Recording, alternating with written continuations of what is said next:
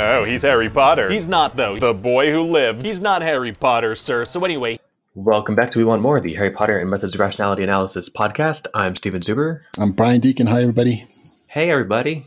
Hi. So, we are doing Chapter 108, The Truth, Part 5, Answers and Riddles. No, Mr. Bond, I expect you to die. Gotta say, when this one came out, this was a highly anticipated one, I think, by the community. This is at the point where I was like part of the community watching, other people read it on Reddit and stuff, and it was a lot of fun. So, yeah, and this is totally the explain all the things. Right. What the fuck was going on? If there's still like hidden surprises after this, then I will be surprised. Oh man, it sounds like. Well, I think at least all my outstanding questions.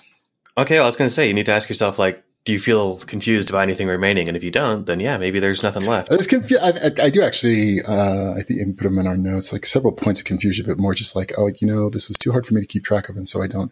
Especially the whole fucking stones thing, Resurrection Stone, Philosopher's Stone. I can't. They both kind of do the same thing. I can't keep that shit straight. The Sorcerer's Stone, if you read it in English or in American English, in English. There's Harry's pet rock that he had as a kid, his father's rock that he's carrying around now. I mean, so that's 5 rocks. Rocks. The body of Hermione is pretending to be a rock. Right, probably. Didn't he? He pretty much admitted it, didn't he? He said that it... he's like, it might be the ring, but it's not really. And Quirrell... Yeah, he glanced at the ring. Quirrell guessed that it was not the stone, but the ring itself. And he said that had been deliberate, that it wasn't actually the ring on his hands. So, like I said, I would keep her, as a little dermal... insert. I just feel we talked about how Quirrell did that, with his teeth, but I would just be armed. I would be armed to the teeth, no pun intended, with all manner of weapons. I know, right? She could be like a strand of hair or something. I would want it to be something I wouldn't lose track of, but yeah, I guess there's probably some way to magically keep it on your body. Fingernail. Right. Of course, you make the mistake of nervously biting your fingernails and you've just, oh shit, I just ate Hermione. Okay. I wanted to pass up a sex joke on that, but I really couldn't. That was fairly tame. Okay, so we are in the potion room right before the mirror, and they're hanging out for an hour making a potion. Because it's such a talky. I was about to call it an episode, which is kind of what it is. That's what reminded me of. It reminds me of those final scenes in a Bond movie where the villain is explaining, all of his fiendish plots while there's a buzzsaw about to cut him in half. It reminds me more of the scene at the end of the Watchmen movie when Ozymandias is explaining his master plan to. But that's basically the same thing. Well, except the difference, the very important difference between Ozzy's plan and, Mr. No's plan is that Ozzy did his plan 45 minutes ago, right? He's no, I'm not telling you this so you can stop me. This is already done. I'm just gloating now. Yes. Although a little different from this, at least, as I'm reviewing it in my head, this wasn't so much these are the things I'm planning. A little bit around I've got something around getting the fucking which stone is it? The Philosopher's Stone. Stone Current. But yeah, it's not so much this is what I've been up to the whole time and yada, yada, yada. There's not a lot for him to be revealing. And to the extent that the stuff that has yet to play out around the Philosopher's Stone, he doesn't reveal anything about that. He just sort of explains all the things that we've been wondering about and the stuff that has already happened. Right. He said he explicitly won't talk about future plans. Yeah. So yeah, but otherwise it is just Harry and Quirrell just kind of hanging out, cooking, shooting the shit. Yeah. I think probably my big takeaway for this whole chapter that was kind of wow, you guys really, I put it together in my head as Manson family fanboys, fangirls usually, that fawning over the latest serial killer. That is now my big, now that we've sort of at least I feel that we've basically have seen the entirety of the Quirrell character, that if there's more details later, they're not going to really change much, that okay, this guy is completely amoral, unfeeling, lacking in empathy, selfish psychopath with no morally redeeming values. And y'all really need to reevaluate why you think he's so awesome just because he says smart shit.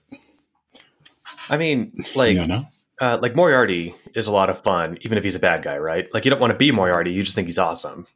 I'm not sure. As you and I have been talking about, like, I don't get that impression from you. It's the weird way that, like, there's this sort of general, like, coming to his defense thing, like the things that I have allowed myself to read, like out on Reddit, or, you know, the rebuttals from the Peanut Gallery. There's a weird, almost kind of a knee-jerk urge to defend the point. And it's almost like, well, you know, he has a point though. And I'm like, yeah, no, he doesn't. He really doesn't. He sounds like he has a point. You can be a murderous asshole and still have a point. Yeah, but that's the thing. And I think what's more interesting to me about this is that, like, I think the fan reaction to the book and what Yudkowsky wrote into this are not the same.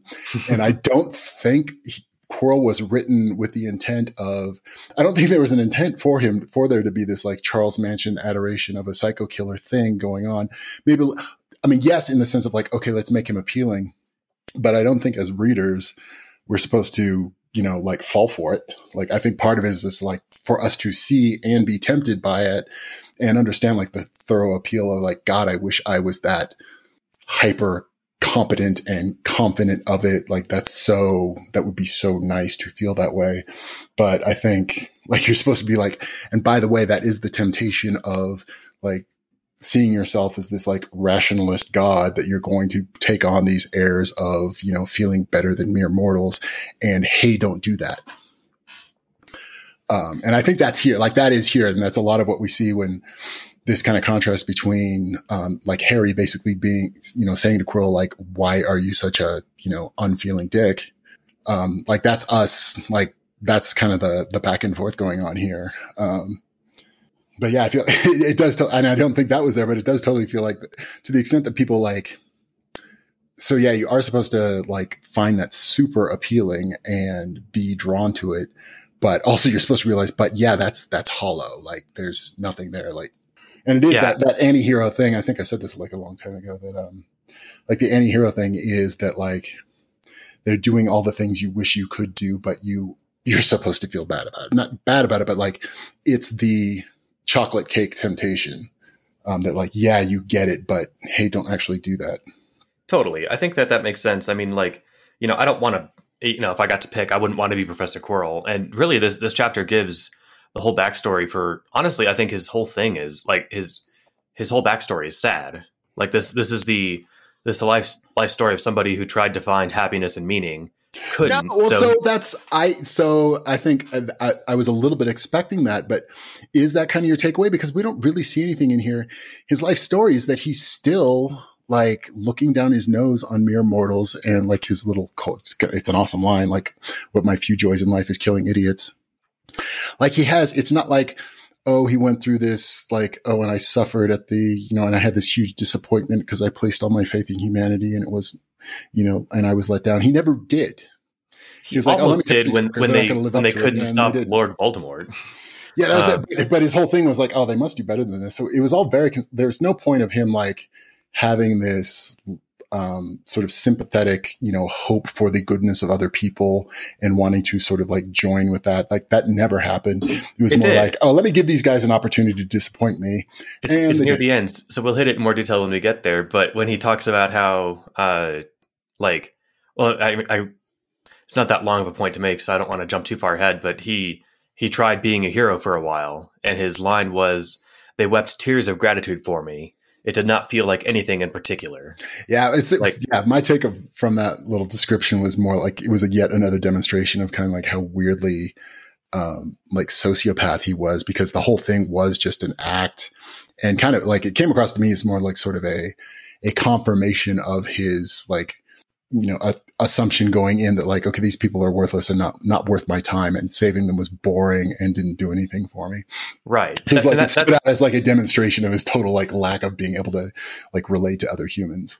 That's where it's sad, is that, like, this is a damaged guy, you know, like, I think that, you know, nobody wants to be a psychopath, and Quirrell is. But that's the thing, though. You don't, and so I was wondering if we were going to get the thing where, like, okay, let me show somebody good turning into somebody bad, which would sort of be like the Frankenstein story. But we don't ever, and this seems to me like we're being shown here, like, this was the opportunity in this chapter for Yudkowsky to show us, okay, here is somebody that started out good and went bad. And he's sort of explicitly going, by the way, I'm not doing that here. This guy has never been okay. He's been wrong in the head. He's never been good. He's never been okay. But like, not because like he innately wants to be an asshole. I think that like, he's a broken person.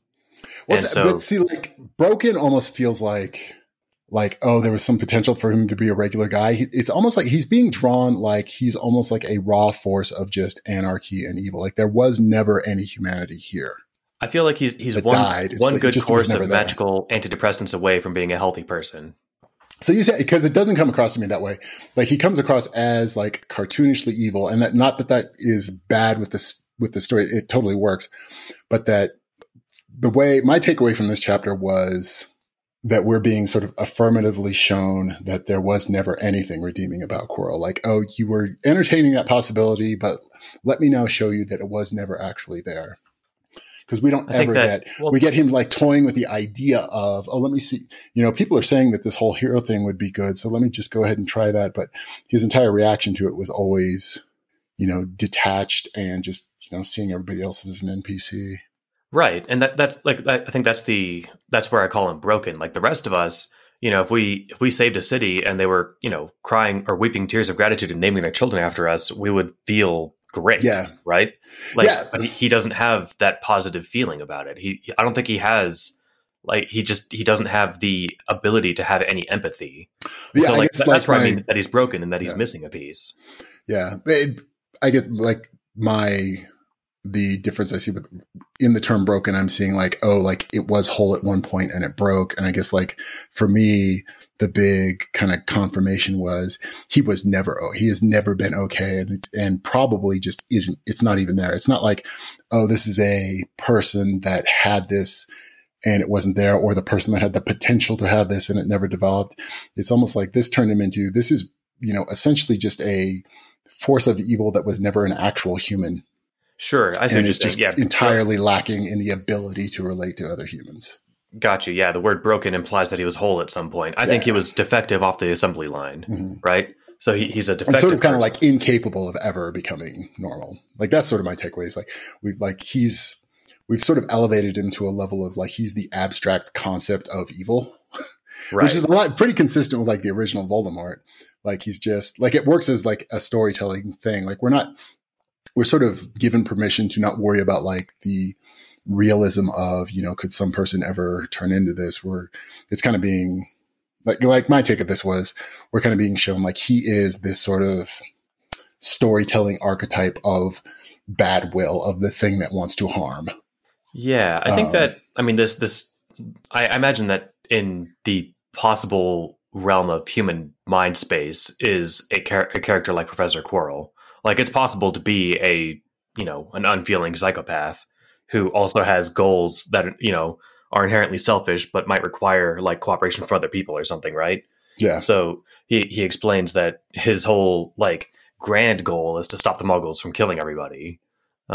Which like to him is kind of like an afterthought. Like his reasoning isn't because, well, it is in that I think he says that like he's not doing it because he cares about his friends and family and his country. He's doing it because he doesn't want to wander his eternity on a dead planet. He still wants toys to play with a million years from now. Exactly. Yeah. Yeah. And sort of like, calling it out that way that it's not because like, oh, I value humanity. It's like, well, no, I don't want to just be, wandering. And later we get a little bit of, he still like has such disdain for regular people that the only way that he thought that it would be worth it would be like, okay, let me make another one of me, which is Harry. And that, Harry and I can do this like eternal dance of fucking with each other and that will be fun. Like I said, to me, it's just sad because I mean, at the end of the day, he's an asshole. He's a psychopath. He's not an empathetic person. But it's sad that he's driven to the point where he's like, in his mind, he's like, I'm alone. There's no one to keep me entertained. And like the rest of us, we've all been in boring conversations because everyone who listens to this podcast is very smart and enlightened. And yet when you talk to normal people, no, I'm kidding. Who wouldn't love listening to you and me?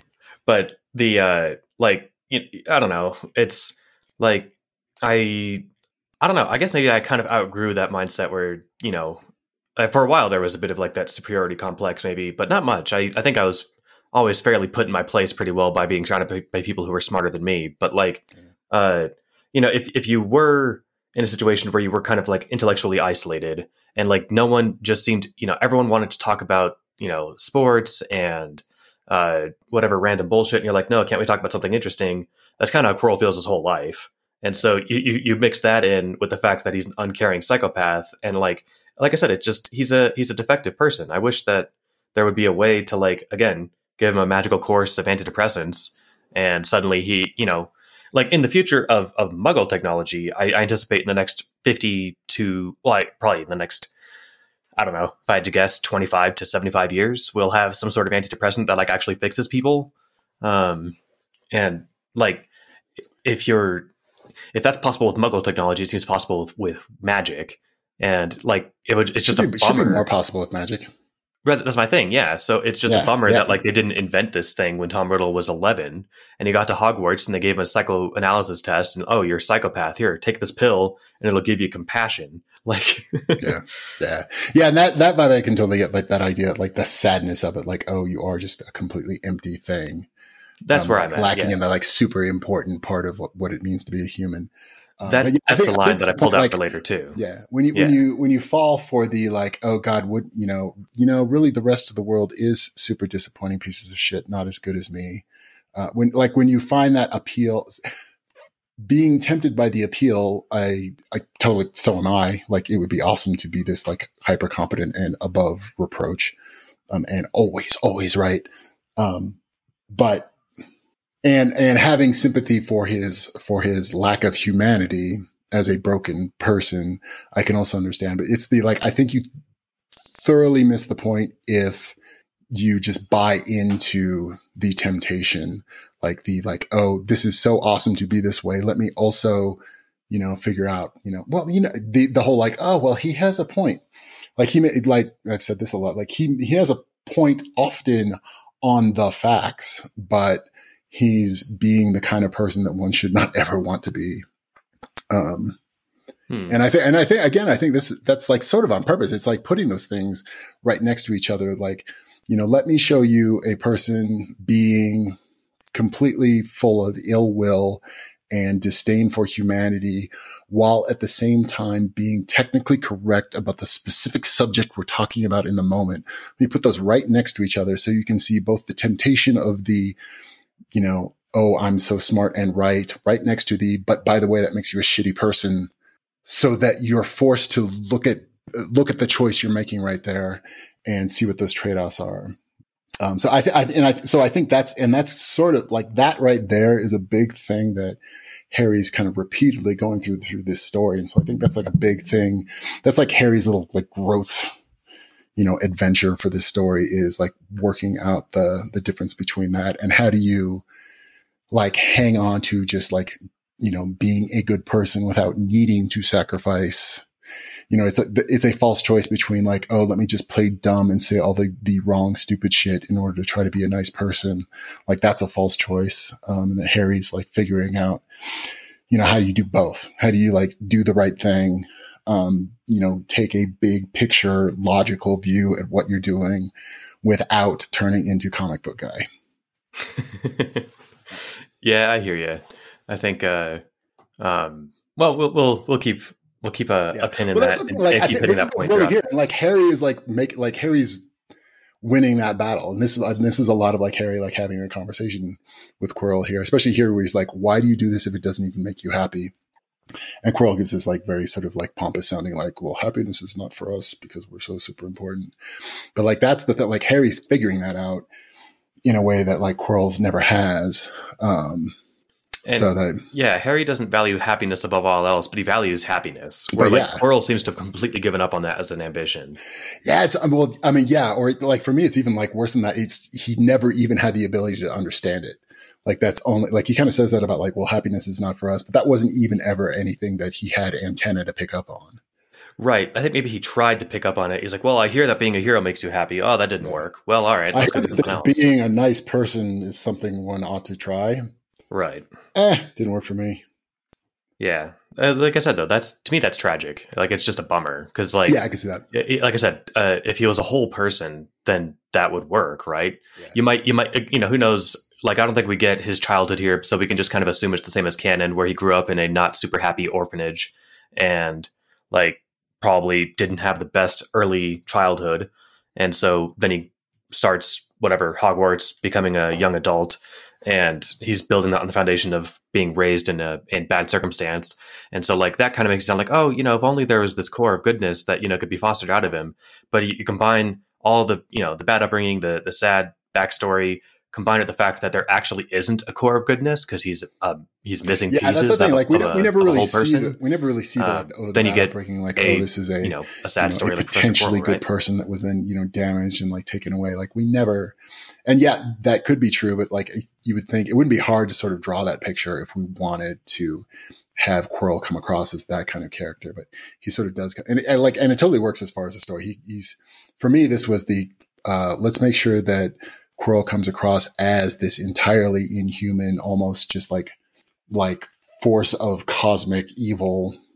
Like he's the pure form of ill will, and not, we're not going to give him some sort of like, backstory that sort of justifies any of this behavior. I think justify is different than explain. Yeah. But we don't even get that. Yeah. Like we don't get because it would be like like what we did have with Snape in the original books, was like the scene of Snape being bullied by James Potter in Sirius Black. Like we get to see that, like, oh, this is how you make a bitter, harsh person that then turns to the dark side, is you treat them like shit during this like vulnerable part of their, development. But we kind of never get that. Like we don't even get a hint that ever happened. We don't have sort of it's not even sort of obliquely mentioned that like, oh, he had a hard upbringing. It's just not mentioned at all. No, you're right. I mean, I imagine he doesn't consider that part of his part of his backstory relevant or important. He's just talking about like what he's done so far, right? Yeah. But let's take it in order. I think, we gotta dive in a little bit, but we'll keep hitting on this point, I think, throughout all of it, just because this is what I like about this whole thing. That's what this chapter is. Like, it was cool. Exactly. And what I like about this whole chapter, in addition to getting like kind of the, the fun explanations of everything, is that like this Voldemort is much more fleshed out than the one in the regular books, where it's like, yep, he was a sad kid with a sad childhood, so he's going to be evil for the sake of evil. This one, he's evil, but not for evil's sake, just because he just doesn't give a shit. And so like that's almost more sad than just like the mustache twirling, puppy kicking, like, I don't know, child torturing asshole. He's doing all that stuff, but because he doesn't feel bad about doing it. Yeah, the original Voldemort, we are a little bit given that story of like we get to see this like sort of tiny psychopath of a child, and like we do get a bit of a background to sort of explain how, how could somebody turn into this thing, but like we get so he's both like kind of more three-dimensional in this, but he's three-dimensional not by virtue of giving him more of a backstory. We get even less of a backstory for this Quirrell, but he's more sort of, complicatedly evil. Complicatedly is a very rolling adverb. Yeah. No, I like it. It's like, I don't know. I think the canon Voldemort was just like the bad guy for the sake of having a bad guy. Yeah. And like this one, he's a bad guy, and the story needs a bad guy, but I don't know. Like I said, I never felt really bad for the original Voldemort because he was just an asshole and he didn't have any character underneath. This one, that was kind of the purpose. In the original one, that was kind of the purpose, was because it was really more all about Harry. So Voldemort was just taking up this position as like the universe is a hard place to live in, right? And that and then Harry's like trying to have to confront what that's like, and like having to grow up too fast. And so Voldemort's just there as being this kind of like force of nature of evil without needing explanation. Yeah, that one was more like not even quite like the Joker, because he wasn't there, doing evil for, just the sake of watching the world burn. He was there because people were trying to get in the way of him being immortal, and that was his whole end goal.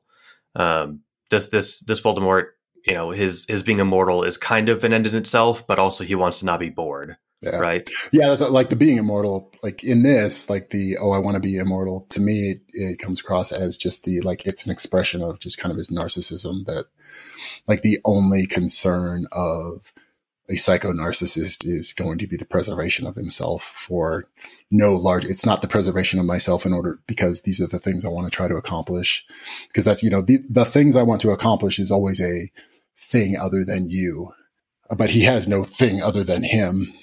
So it's just, yeah, not exactly. dying for the sake of not dying. Right. And so he's like the sad version of somebody who wants to be immortal because he just, so like there is a happy way to do it. And he's just, and Harry like draws in that sort of like Harry kind of envisioning the entire cosmos a billion years from now with humans everywhere. Like that's Harry's like, look at all the cool shit we can do. And us dying is a stupid impediment to that. Like that's a kind of Harry's, and that is that's the purpose beyond myself view of that. Whereas like Voldemort Quirrell doesn't really have any. It's just I'm the only important thing in the universe, therefore I should never die. Yeah. Quirrell can't cast a Patronus charm. Yeah. That, and like he also, like his vision, especially because he comes up with the whole, like the idea of like, I want to, create a Harry and have him around because I'm the only other, I'm the only thing, worth worrying about. So if I'm going to be entertained for eternity, I need to make another one of me to do it. Like that's kind of like another demonstration is like complete like lack of investment in the rest of the universe that, he has no belief that there's anything outside of himself that would be worth interacting with. And it's almost worse than that too, because he didn't make another copy of himself, like to have someone who can understand him, someone to help him achieve his goals. He made it because he's like, this might be fun. Yeah. And it's like, oh, okay, I can make a worthy adversary. Exactly. It wasn't for the sake of like, hey, I've walked around the world. I've talked to a lot of people. No one seems to be on my level. No one seems to want to help achieve my ends with me. I should make more me's to do that. It's not even that. He's just like, I thought it would be fun to have somebody as smart as me to plot against and to plot against me. Like, yeah, you can almost picture his whole thing was alleviating boredom, not like achieving some actual goal. Yeah, you can almost see some sort of like, oh, if he were actually God and it was like actually true that, he's the most powerful and essentially the only worthwhile thing going on in the universe, that like, okay, well, let me just sort of split myself up. This is a Robert Heinlein quote. God split himself up into a myriad of parts so that he might have friends. Like you could almost see it, but like what that would feel like would be like, okay, let me bust off a piece of myself and like let go of it and see what it turns into. But like, he's not down with that. It's like, okay, let me, make another one of me pretty much just like me. And if it does anything that I don't like, I'm going to make sure to like, go kill some people to keep that from happening. So it's still like an essentially like selfish act. Yeah. And like I said, that makes it kind of a bummer, but yeah, let's dive in. So he gives Harry a chance to probe him with questions about like, hey, you might as well fill the time while we're here making this potion, which was the whole lead into this chapter, right? Yeah. So, his first question, he asks, all right, what the fuck happened on the night that you killed my parents? He says, what happened the night of October 31st, 1981? I would like the entire story, please. And he's like, well, I was driving in my Camaro and Flock of Seagulls was playing on the 8-track. You picture Quirrell in like bell bottoms with like, a right. So that would be fun. But alas, it was the bald, pale, noseless, red-eyed, snake-faced monster. Probably not enjoying an MP3 on the drive or a CD on the play over. An MP3. Now, he had a snake face at this time. This was the height of Voldemort's power, right? Yeah, although actually, the snake face was a pure movie thing. I don't think the snake face was ever part of the OG Voldemort. I forget his description. His vision in the movie took over my mental model of him. But anyway, so he says that, I thought you'd ask that. And he says, to begin with, everything I told you about the Horcrux spell is true, as you should realize, since I spoke in Parseltongue. And then I like this. He says, within seconds after you learned the details of the spell, you perceived the central flaw and began pondering how the spell might be improved. Do you think the young Tom Riddle was any different? And Harry shakes his head and he says, well, he was. So walk me through. I got very confused, like the combination of Sorcerer's Stone and Philosopher's Stone, or Philosopher's Stone and Resurrection Stone, and the varying versions of, making a Horcrux. Because I think even the like original, the non-invented by Voldemort version of the Horcrux I think it's different than in the original book. So like, fill me in on the background here. Like the prior to Voldemort showing up, how did Horcruxes work? Horcruxes were time machine backups of your hard drive. All right. Then. And so, like, that's beneficial in that not everything is lost, but everything after you made the time machine backup is lost. And it just sits inside whatever the object of the Horcrux is. Exactly. And so what are like the rules around how one resurrects with that kind of Horcrux? I think someone has to interact with the Horcrux, and then you take their mind over or something. Take them over, and you've taken over the body of the person that. Right, like that's what happens to Ginny in the Chamber of Secrets. So, right. like, you get to manipulate the host, and then I guess you can have the host build you a new body, etc. It's not clear what the actual plan to get back to being alive would be, other than possessing somebody with a Horcrux 1.0. And then Quirrell's improvement was merely, although it wasn't though, Quirrell's improvement was that they didn't need to come in physical contact with the Horcrux, or? No, they still did up until he found the Resurrection Stones. So the 2.0 version, there's the other wrinkle that this has that the canon version didn't, which is the Interdict of Merlin. So the there was a line here too where I wanted to pull out. He says, the thought of making a better Horcrux and not being content with the spell I'd already learned. This thought did not occur to me until I grasped the stupidity of ordinary people and realized which of their follies I had imitated. But in time, I learned the habit that you inherited from me to ask in every instance how it might be better done. Like the arrogance of that statement. I know. Like you're the only one that's been doing this, but clearly you got that from me because I'm awesome and fuck you. That's where I think he's giving himself too much credit. I mean, it's not impossible that there's some, neural pattern that he inherited from being a, Voldemort backup. But I think more likely that Harry got the how do I do better mentality from, the philosophy of the Enlightenment and rationality, right? Yeah, from his professor dad. Right, exactly. And just his disposition towards the world is like, how can we improve? I don't think that it was. So Quirrell's giving himself credit for every good thing that Harry has. Mm-hmm. Well, yeah. And the other thing, like when you said that, because that hadn't occurred to me, but then my thought with that was also like, we don't have really any evidence in this story that that's actually the case with Quirrell. It's not like, oh, and I did this and you got that from me. Like Quirrell hasn't acted that way. Quirrell's not a person that has been like, oh, let me see what I'm doing wrong and improve upon it. We haven't seen that fucking at all, other than he sort of like claimed after the fact that was a thing he did at one point. Well, I think we actually see him do it. The only other thing I could think of was like him going like, oh, this whole sciencey thing you've been doing seems to be panning out. So I'm going to read this physics book. So that is one thing that most wizards don't bother with. And I think that that is an example of him saying, all right, how can I do better? There seems to be power in the muggles that I've discarded. Let's give that a shot. Yeah. He also does like realize that, he sees the central flaw of the Horcrux spell, but like the idea to like, okay, well, let's do better. That took him years to think of. Yeah. But then, so the idea of let's try and improve on stuff, I think is something that Quirrell has. Like, let's do a better job. Yeah, but it's almost like a new thing he kind of almost discovered and is stumbling through. And like, he's much less better at it than even the average person. Like I think at least he's less good at it without that he's starting to pick up. Yeah. Well, and I think he's not. I mean, he picked it up sometime before he died. A normal person. Yeah. But to me, like he comes across as like he's like so full of arrogance that his ability to like admit fault and learn from it is less than the average person even. And that he's like now starting to improve enough to catch up with like even how regular people do. Maybe some people would argue that giving regular people too much credit, or maybe we're not sampling the regular people pool too much. Think that Quirrell's like totally fucking awesome. But I wanted to, before I forgot, the central flaw of the original Horcrux was that, like, someone has to come into contact with the physical object, and that there's no continuity of self, so that you're like the memories between when you made the Horcrux at that moment.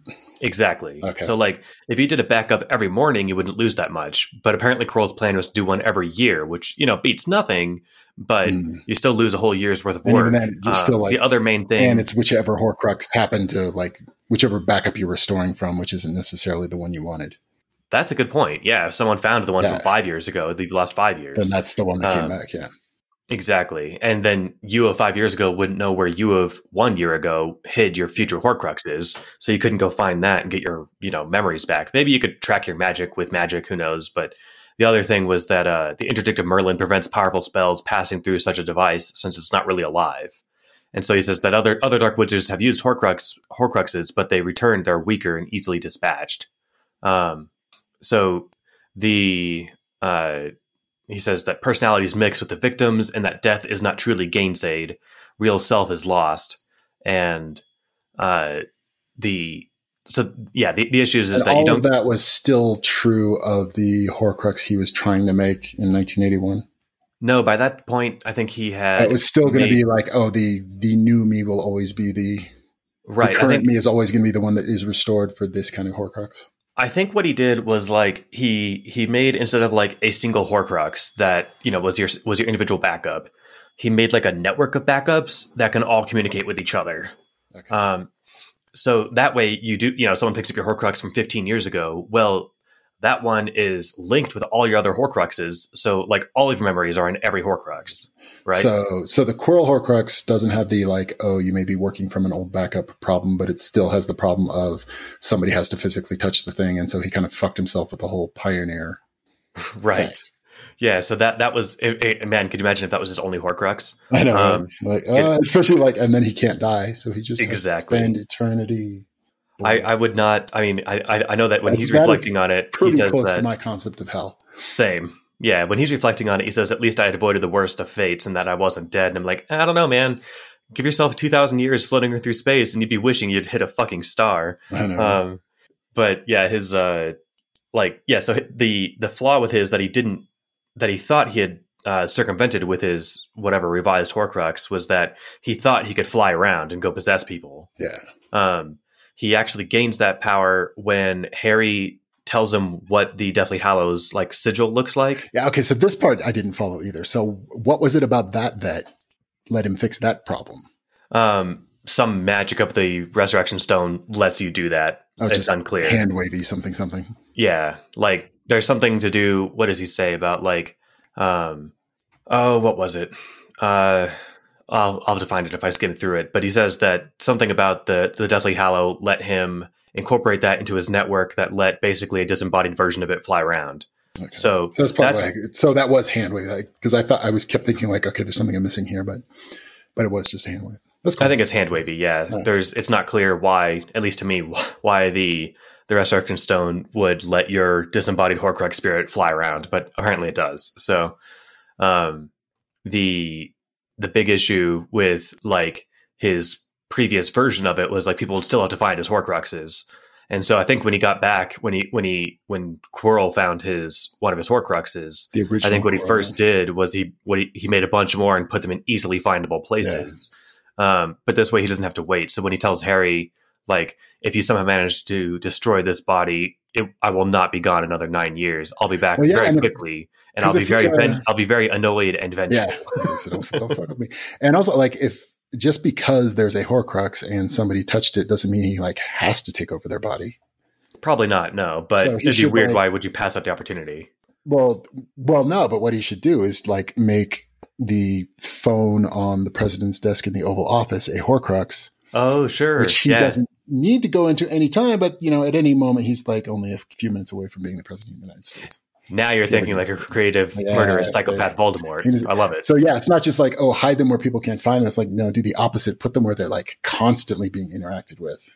Yeah, so an elevator button options. Especially if you're going to make hundreds of them, then you're not worried about like a few of them getting like axed. So put them all over the place in close proximity to important people. I wonder. Now I'm curious if like a Horcrux would work on a Muggle, or if it needs to be a magical person that you possess. Because they don't have the gene. That's But of course, like the president, it could just like I was gonna say, like the president could just like be possessed, be unmagical, but then he would like make a phone call and. I don't know, assuming that the president of the United States has the same deal as the prime minister of Britain in that they know about magic. Like just call your magical delegate and be like, hey, can you pick up the phone real quick? And and like, if you are, then you become, if you're like, this explains a lot if Voldemort is Trump. But so you do go in through the Oval Office phone and you become the president of the United States, but you're at that point you're just Voldemort and you're not really particularly attached to being the president.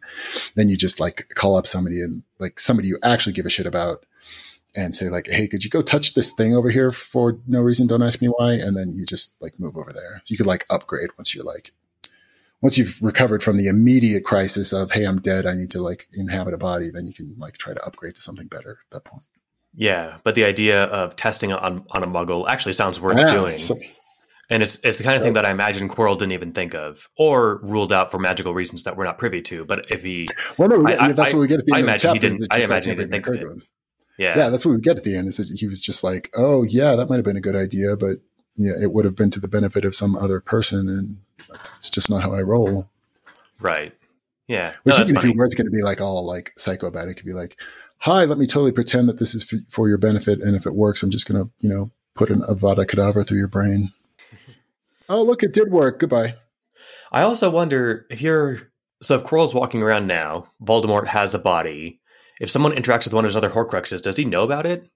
Does he know? Does he have the option to move if he needs to, or does he have to like die in order to go?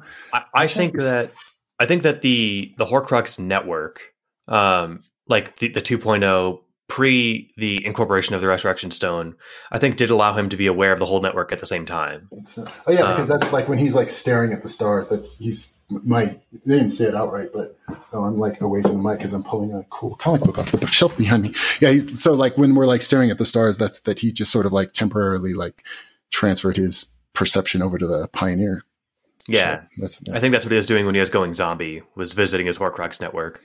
I pulled away from the mic as I reached the shelf behind me. There was this cool comic book called Demon, which is kind of like the same concept. Anytime the guy dies, he like drops into the body of the nearest other person. That's kind of cool. But then he like totally nerd wise, like he just starts to try to like learn what the rules of how it works, and so he starts munchkinning it all. It sounds like what the obvious solution, like the obvious path to victory there would be, is to break into the White House and be killed trying to attack the president and be as close to the president as possible when you die, right? I think that literally happens in the book. So perfect. It's very, very similar. I'm almost positive the president is involved in this story at some point. In fact, even if you don't get all the way to the president, as long as you're killed by a Secret Service agent, then you just wait till, the next time you can get near the president and then shoot yourself in the head and then take over the president, right? Yeah. Oh, yeah. And there's a lot of like, oh, let me kill myself in order to like move along. Oh, yeah. Oh, yeah. That's definitely right. Yeah. So, and it's kind of charming in that it's drawn a lot like Dilbert. It's kind of not at all taking itself seriously. So. That almost bums me out. I wish that it was, fun and creepy, like Preacher or something, right? Like with the heavy art. All right. But yeah, it's very visually simplistic. Yeah.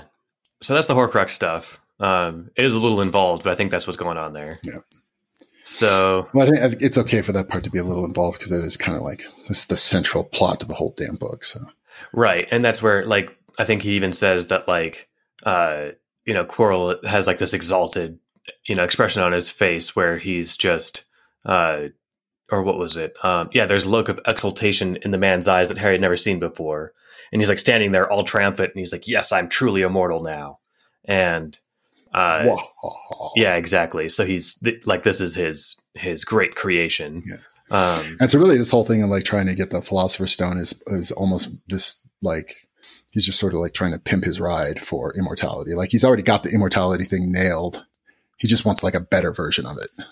Yeah. Why not have all the power? He doesn't have to hop from body to body, and he can kind of turn himself, because as I was thinking about that too, like he could just sort of turn himself into some like Cthulhu looking mega demon that's unkillable. Like that's just a regular transfiguration spell, and then just like make it permanent until he then wants to be something else and then make that permanent too. So he could just make himself into a completely, not only just sort of like, okay, turn yourself back into a, smoking hot 25-year-old perpetually, but like, and also just make yourself into whatever kind of invincible thing you want. That would be something. This again puts me back in mind of Ozymandias from Watchmen. You just turn yourself into the giant squid and attack New York City. Exactly. Especially if he's just like got it on himself, at any moment. He could just like decide what he feels like being at that moment, because he no longer has to worry about all of that like McGonagall, oh my God, rules about what would happen if. It's like, right. No, we're all cool. Yeah. And I think that's another fun thing that made this universe of magic a lot more fun than the canon one, is that like magic is still basically arbitrarily powerful, but it's got hard limits. Mm-hmm. And the limits, like limitless magic is like, It makes for a fun story if the magic isn't the central part of the story. Mhm. But like so long as the magic actually fucking matters, like Harry Potter would have been just a fine story if no one had magic, right? Like it would have been a little less whimsical and exciting or whatever, but like it would have been, you could have done basically the same story. In this one, you actually need the magic involved. Well, that's it. But he's sort of like the Philosopher's Stone. The Philosopher's Stone like gets him into like the like then negating all of those rules, and so if he wants to, he could turn himself into some kind of like planet swallowing Galactus. Like he could do whatever. That's a good point. Because we're like when he could do. I'm basically, and then like, and because it sort of like makes any of them permanent, even if there was some sort of like, okay, no, you can't turn like a grain of sand into Mount Everest. He could just upgrade a couple times because he's making a point. Okay, but I can turn a grain of sand into a rock. I could turn the rock into a mountain. Exactly. And then that mountain becomes Galactus. And I eat the earth because I was hungry. He can just eat Mars as a demonstration of power. Yeah. So yeah, it totally is the like, oh, I am now like the supreme ruler of the universe. That's a good point. It's when Harry, asks him what's the stone do, and it's like, oh, okay, all it does is make transfiguration permanent. That, it doesn't give you more magic necessarily or whatever. But yeah, exactly. That is still a lot. It didn't occur to me that, yeah, you could make yourself into a planet-sized, whatever, Galactus monster. Yeah. I like there's this. Wonder why did Baba Yaga never do that? Good question. I think Yaga, which a little subplot that I totally dug was a cool little sub story there. Oh, I forgot to mention. I forgot to dig up what the two things were. So before this chapter came out, it said like if you have any lingering thoughts on what the defense professor are, make your bets now or forever hold your peace. Was the author's note.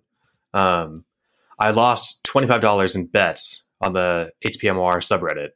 I think that one of my predictions was that Quirrell was Baba Yaga, and that in some way maybe was Baba Yaga even I thought Baba Yaga. We didn't even hear about Baba Yaga until this chapter, did we? No, she'd been name dropped at least twice. Oh, really? Yeah.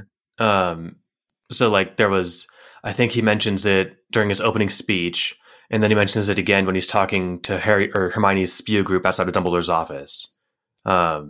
So like the name had been floated. It's like, okay, well, there's no way this is just coming up out of nowhere. Yeah. And I forget what the other bet was. One was for $15, one was for 10. And I forget what my other bet was. I'll have to double check. I should have had that ready and I forgot. But there's this fun beat here I wanted to pull out where Harry says, as one of my questions you said you'd answer, I ask how to cast that spell. Denied. Denied, yeah. So yeah, this one, then we get like more of the breakdown. There's still physical anchors for the immortality. And he says, yep, good on you to figure that out, but for all the good it does you. So then this is where Harry realizes like, oh yeah, back when you asked me after the Dementor, where would you hide something? Because he had thrown out the idea of tossing the Dementor into a volcano or something. Yeah. And so Quirrell says, if you had to hide something where no one would find it, where would you hide it? And he immediately lists off like the 5 elements, one in space, yeah, exactly. And so he's like, oh shit, these are going to be really hard to find. And then he asks him, would destroying all of those kill you? And he's like, why do you ask? Or do you suspect the answer is no? He says, your suspicion is right. Destroying those 5 would not render me mortal. And then I like this. Because they're all like equal, right? Like any one of them is enough. Well, so Harry was wondering if there were only 5. Oh. And so he said, okay, then we get to like, no, there's so many I've lost track. Exactly. He says, how many anchors did you make? And he says, I would not ordinarily say, but it's clear you've already guessed. The answer is, I do not know. Stopped counting somewhere around 107. Just made a habit of it each time I murdered somebody in private.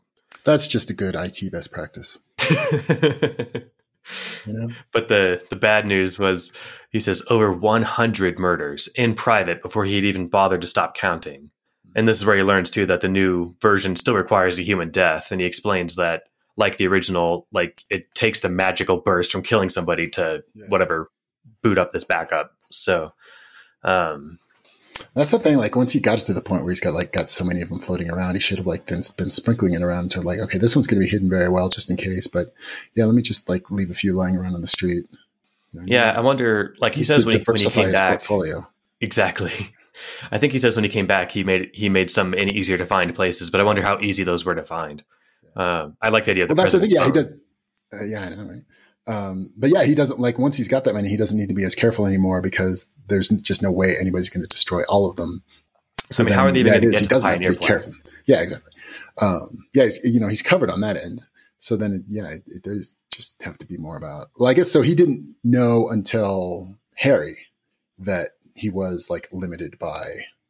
But yeah, once he knew that, like once he came back and he started making more of them, then I imagine he was just like, he's just like the very first day went out and killed like 20 people one at a time, and then just like started dropping them in the street.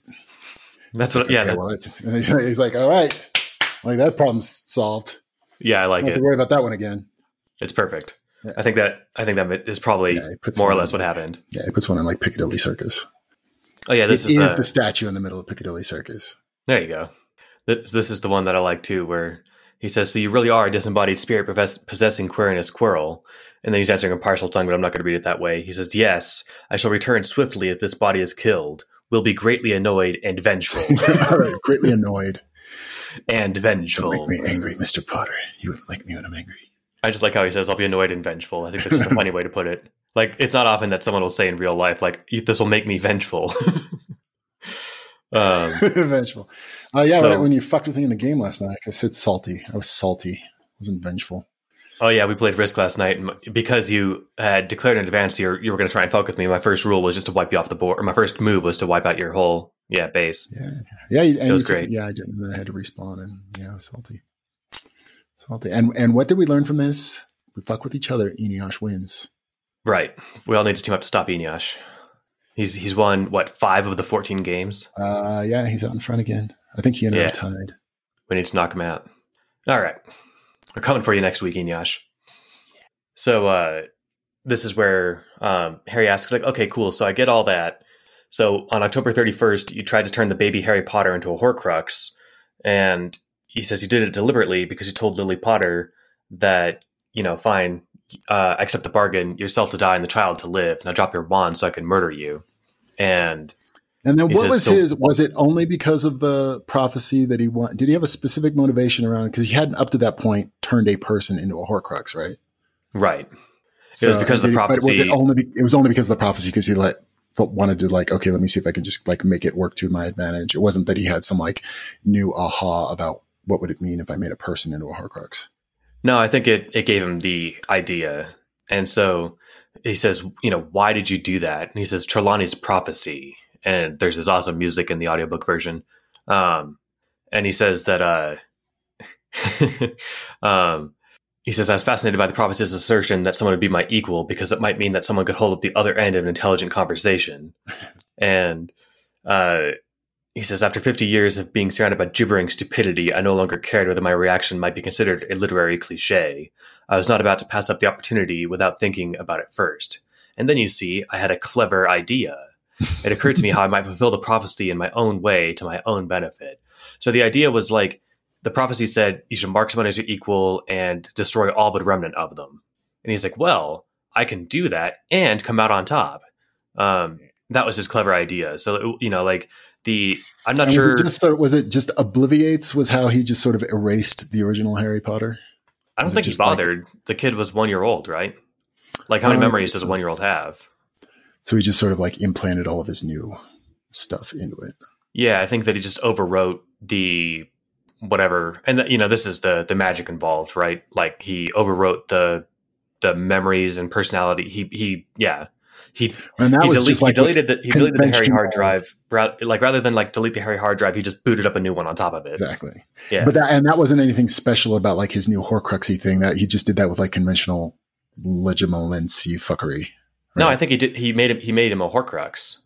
But the memory, the erasing Harry and replacing him with a Voldemort, was that part of the Horcrux spell, or was that just the thing he did to pave the way for the Horcrux spell? I think that's what happens when you Horcrux something is you put your mind back up on it, right? Okay. Yeah, I guess. And so usually your mind back up is on some trinket or a locket or a rock or something. But just because there was no Harry there, that's what. I mean, I imagine if you tried to Horcrux a fully fledged adult, there'd be some weird conflict, right? Yeah. But doing it to a baby, because there's not much there to overwrite, maybe it would have made sense to obliviate it first. But I don't think babies form memories. I guess there's nothing to obliviate. Yeah. We're just purely in memory world. So apparently what happened was when he made another person his Horcrux, then like they had this weird magical resonance, and that's what blew up that's what blew up Voldemort. So, well, and that wasn't because of like, oh, that would have happened with anybody. That was specifically. Oh no, it was. So because there wasn't anything special about Harry in terms of that whole resonance thing. Not until he made him a Horcrux. And so I guess what we're saying is that he would have had the same, if he had done that to anybody, the same thing would have happened? I think so. Okay. So you basically can't make a person into a Horcrux. Right. Because it not sets up safely. A resonance, blah, blah, blah. And this was actually a fun little beat in one of the Harry Potter books. Like, Neville also fit the description for parents thrice defied him, born at the end of July. And it just happened to be that Voldemort selected Harry. And like, there's no reason it couldn't have been Neville. Yeah. I think in this, like, if you had done this to any random kid, it would have done the same thing. So, or any random baby.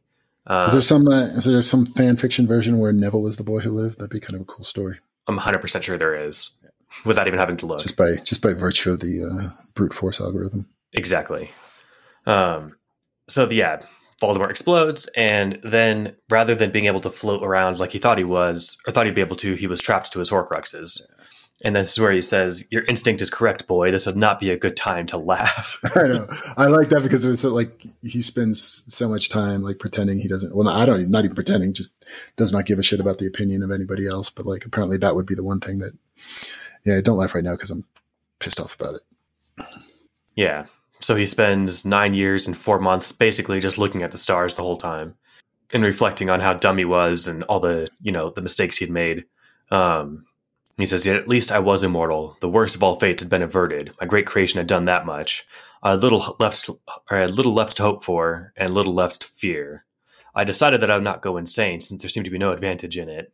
I wonder how long that decision would hold out." That's the thing we get to do. So he gazes at the stars and just reflects on his own errors. And this is where, again, stuck only being in the Pioneer. Like that was just like the most contemplative place for him to hang out, but he was able to be switching around in his different Horcruxes all that time. Yeah, presumably. Yeah. But the rest are random pebbles or exactly portkeyed into the bottom of the ocean. Not much to look at. So, hello, fish. Right. So, I knew that if I won free, I would be more powerful by far than in my previous life, but I mostly did not expect that to happen. And then he says, 9 years and 4 months after that night, a wandering adventurer named Quirinus Quirrell won past the protections guarding one of my earliest Horcruxes. And the rest you know. And now, boy, you may say what we both know you were thinking. Doesn't feel like a very smart thing to say. Indeed, it is not a clever thing to say to me. Not even a little. Not in the slightest. But I know you are thinking it, and you will go on thinking it, and I will go on knowing that until you say it. So speak.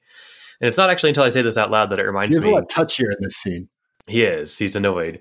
But it's not until I just read this out loud that this reminds me. This is exactly what happened when Hermione ruined Harry's whole 6-month plan of testing magic way back in chapter 20 something, where she's behind him all smugly and he says that she wasn't laughing, but he could feel her intent to laugh. Intent to laugh. So he's like, just say it. She's like, no, I shouldn't say it. It wouldn't be nice. And he's like, no, say it. Exactly. Say it. This is the same thing, but yeah, he says that, hey, there's this spell that's unblockable and unstoppable and works every single time. And he's, yes, thank you, Mr. Potter. That thought occurred to me several times over the next 9 years. And he says, I made that principle the centerpiece of my battle magic curriculum after I learned its centrality the hard way. That was not the first rule in the younger Tom Riddle's list. And so make sure I got it right. We are saying that the original story about he just it backfired because he cast the Avada Kedavra. What we're saying is if he had been smart enough to just straight up cast Avada Kedavra at Harry, it totally would have worked. Probably, yeah. But it was the whole Horcruxy thing that fucked him. And yeah, it's hard to see how it wouldn't. I think the reason he didn't just do that was because he thought the prophecy might have some weird fuckery involved. So he's like, all right, well, I'll try and actually fulfill the terms of the prophecy rather than avert it. And the original story was that the power of love between Lily Potter and Harry. And that was always shaky because, it's everyone's first thought. It's like, no one else had ever thrown themselves in front of a bullet in the wizarding history. Come on. Exactly. So, yeah, through the power of love, like that song. I was trying to block that from my memory. Thanks. It's too late. I remember it from the beginning of Back to the Future. Is it? Oh, Lord. Now it's in your head forever. Yeah. Generally speaking, the 80s was pretty cool, but Only generally. You didn't like Back to the Future? Oh yeah, Back to the Future. Huey Lewis, not so much. Okay, fair enough. Yeah. So yeah, where were we? Let's go back to the notes, not just read the whole chapter verbatim. Oh yeah. So my next bit in the notes was when we get to the backstory around Flamel and Baba Yaga. Oh yeah. So that was his second question. He asks about about the Philosopher's Stone. Does it do anything besides making transfiguration permanent? Is it possible to make more stones? And why is that problem hard? And so I like this is, some of the, like we were talking about earlier, like, is Quirrell at all rational, or is he just kind of like this monster psychopath? This is some fairly good deductive Sherlockian reasoning where, like, for the most part, before we didn't have a lot of evidence other than like, this smells like a smart thing, so he's probably a smart person. Like, it passes the sniff test, but this is some good reasoning here. He says that basically he lists all the things that magic can do as far as like making substances and stuff, and that none of it can, just make gold from thin air. And he says if Merlin himself could do it, history does not record it. So the stone, we can guess even before research, must be a very old thing indeed. In contrast, Nicholas Flamel has only been known to the world for a mere 6 centuries. So we get that that this thing must be some ancient artifact of, the old days of magic when you could do completely whatever the fuck you wanted. And then he comes up with this nice, Harry asks him at the end of it, is all that true? And he's like, none of it is known to me to be false, which is not the same thing as, is this true? Talk to my lawyers. He said, exactly. But he says that, like, the general outline is, I think, basically the way it went down. Obviously, the specifics I had to invent for the story, but I really like this whole backstory of like Baba Yaga and Paranal. It made me totally wish like, oh, this is a story I would like to read. I bet there's a fan fiction of it. Yeah, that's complete with all the sordid. Baba Yaga like came across as this sort of like Highlander thing, like, oh, she's like alive forever until like Paranal takes her out, and Paranal sounds like a totally like psychopath. So yeah, these are all like really cool looking characters, right? And like, yeah, Paranel's been like Nicholas Flamel was just like some like made up character on the part of Paranel, and cool. And so, yeah, and we're also, so Paranel was a student. So it was like a student that was like precociously evil enough to go murder a professor. Not just a professor, but the one that she believed held the stone of permanency. Yes. And yeah, she was like, the previous version of like Psycho Tom Riddle. This is exactly what Tom Riddle would have done if he had the opportunity, things, right? Exactly. All the same appealing characteristics of a brilliant psycho. The other fun thing is that it gives some actual interesting backstory to the Goblet of Fire. Like in the canon version, it's basically like one of those raffle balls where, everyone puts in like their thing and they swirl it around and pull out a name. Like, that's super boring. Why do you need a fucking magic goblet to do that? They could use literally any hat, right? Mm-hmm. So in this, the Goblet of Fire, what is it? It's like it binds everybody to like, not necessarily a promise, but it binds them to like an oath they make when they drop the name in. It was almost like a machine for generating unbreakable vows. It's kind of how it. Yeah, I think so. Which is kind of cool, right? Yeah. Like, I don't know. It just adds some depth to like this artifact that otherwise is completely fucking pointless. Yeah. Like I said, they could have used the hats of the 3 headmasters of the schools, because there's only supposed to be, 3 from each, or 1 from each school during the Triwizard Tournament. Why use this awesome magical artifact that gives out a piece of paper? It's like, no, we've got those. They're called hats.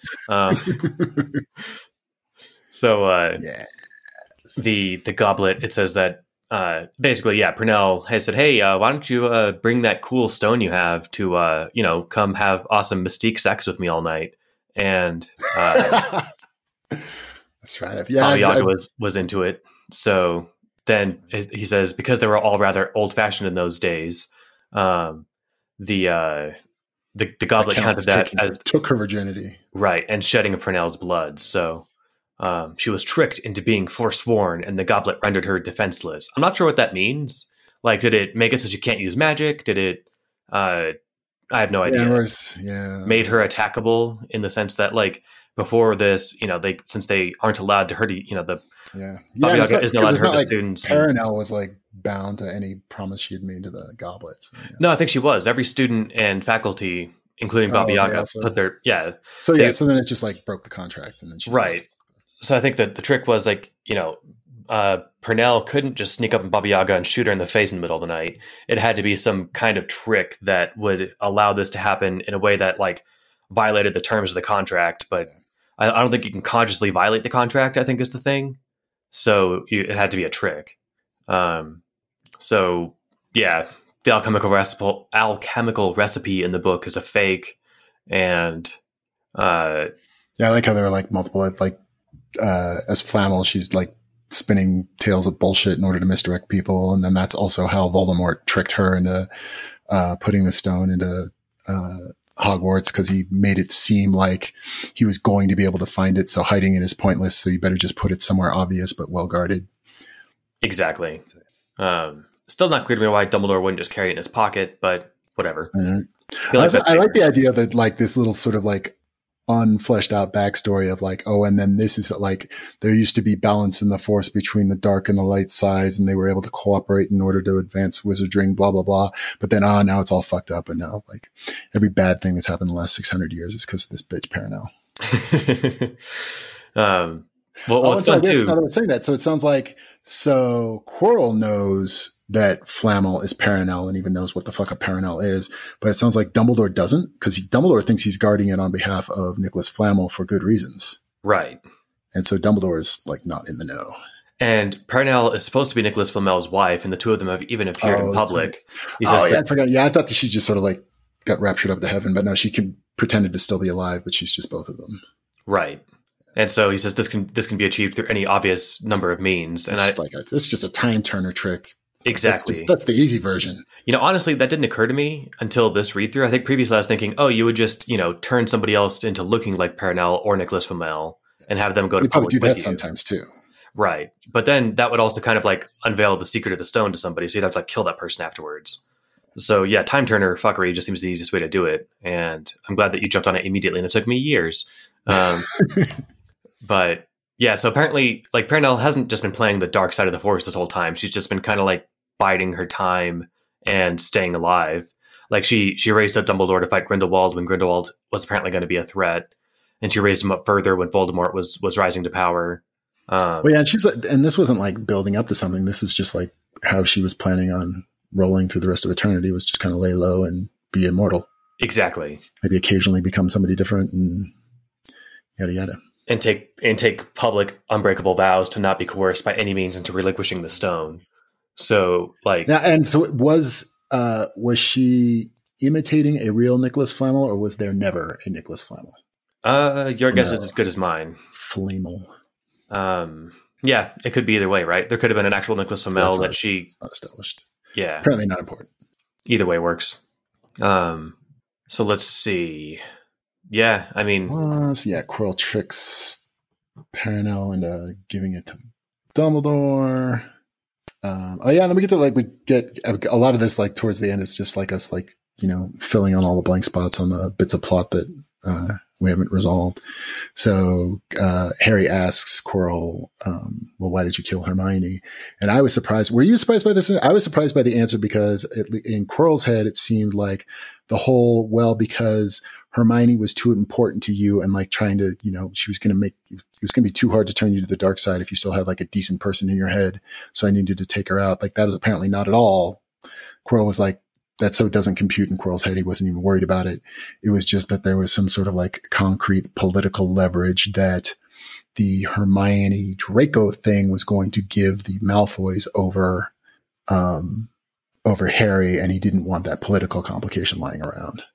I think it's a little column A, a little column B. Like, so the reason that he tried to get her sent to Azkaban with the whole, like, she tried to kill Draco thing was because he thought that might improve her disposition a bit and make her less of a quote bad influence on Harry. So then when that didn't work, he's like, fuck it, then I'll just kill her.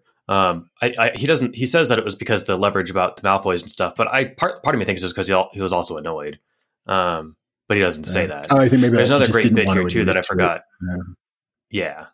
I think that, but I mean, that's also a sufficient reason, right? Sense. But I think that, part of it is like, all right, my first plan to get her off the game board didn't work, so I'm going to just fucking kill her because, and now I'm done being clever about it. Let's just, end this bitch. Yeah, and I like how he sort of like rehashed that, like reminded us of that super creepy scene of him just like constantly like going Groundhog's Day with Hermione. Like, okay, that one didn't work. Let me erase her memory and try the exact same scene over again, but slightly different until I'm able to manipulate her into doing what I want. That's so cool. It was cool. I mean, and that what also then Quirrell's like, but I tried like a gajillion times to try to get her to turn on you, and she never would. Stupid, silly moral fiber thing. And Harry's like, you don't get to like make fun of her morals when it fucking worked on you. So yeah, that's awesome. Hermione's a fucking badass. I forgot to mention, so the beginning of this opens up with his third question. He says, what is the truth behind this entire school year? All the plots you ran, all the plots you built out. That was a cool line. And then let's see. The most surprising one would be that Quirrell turns out to be Voldemort. Yeah, I forgot to put that in the notes, but that's one of my favorite lines. That would have been that was kind of a spoiler. If I'm like flipping ahead, like, oh shit. Damn it. And he says, well, obviously. He's like, well, then where do you want me to start? And that's where he says, why did you kill Hermione? So let's see. I think I mentioned, too, that the other reason that he tried to send Hermione to Azkaban was that it would improve her disposition and stop being a quote, bad influence on him. And he says, yes, I thought she might serve as your Bellatrix. I know. And then we did get a bit of like, it was kind of interesting, almost like at least trying to tone down the level of evil Quirrell would be, because we got a little backstory of that where Quirrell's like, she was basically a broken person when I found her. So it was almost kind of a level of, I wouldn't do that to even her. Like I wouldn't do, turning somebody into like other people's sex slave isn't, not my jam. Right. And that was actually a nice thing that Harry points out was, so he asks about what he did to Hermione, and then he says that he felt kind of obligated to ask. Oh, actually, no. Before we got to that, there was the fun little bit where why did the ward show the defense professor as having killed Hermione? And, because so that whole like, everything inside this circle is the professor, right? And which I guess shot down my theory that like, Quirrell's able to just like, have an out of body experience and control other people. Well, he can now, which is kind of fun because you were right that he probably could have done that, but that's not how he did it. I guess it is like how. So it is just as long as you're like not so strong willed to keep him from doing it, he can just kind of jump randomly from person to person. Yeah. He doesn't have to like die.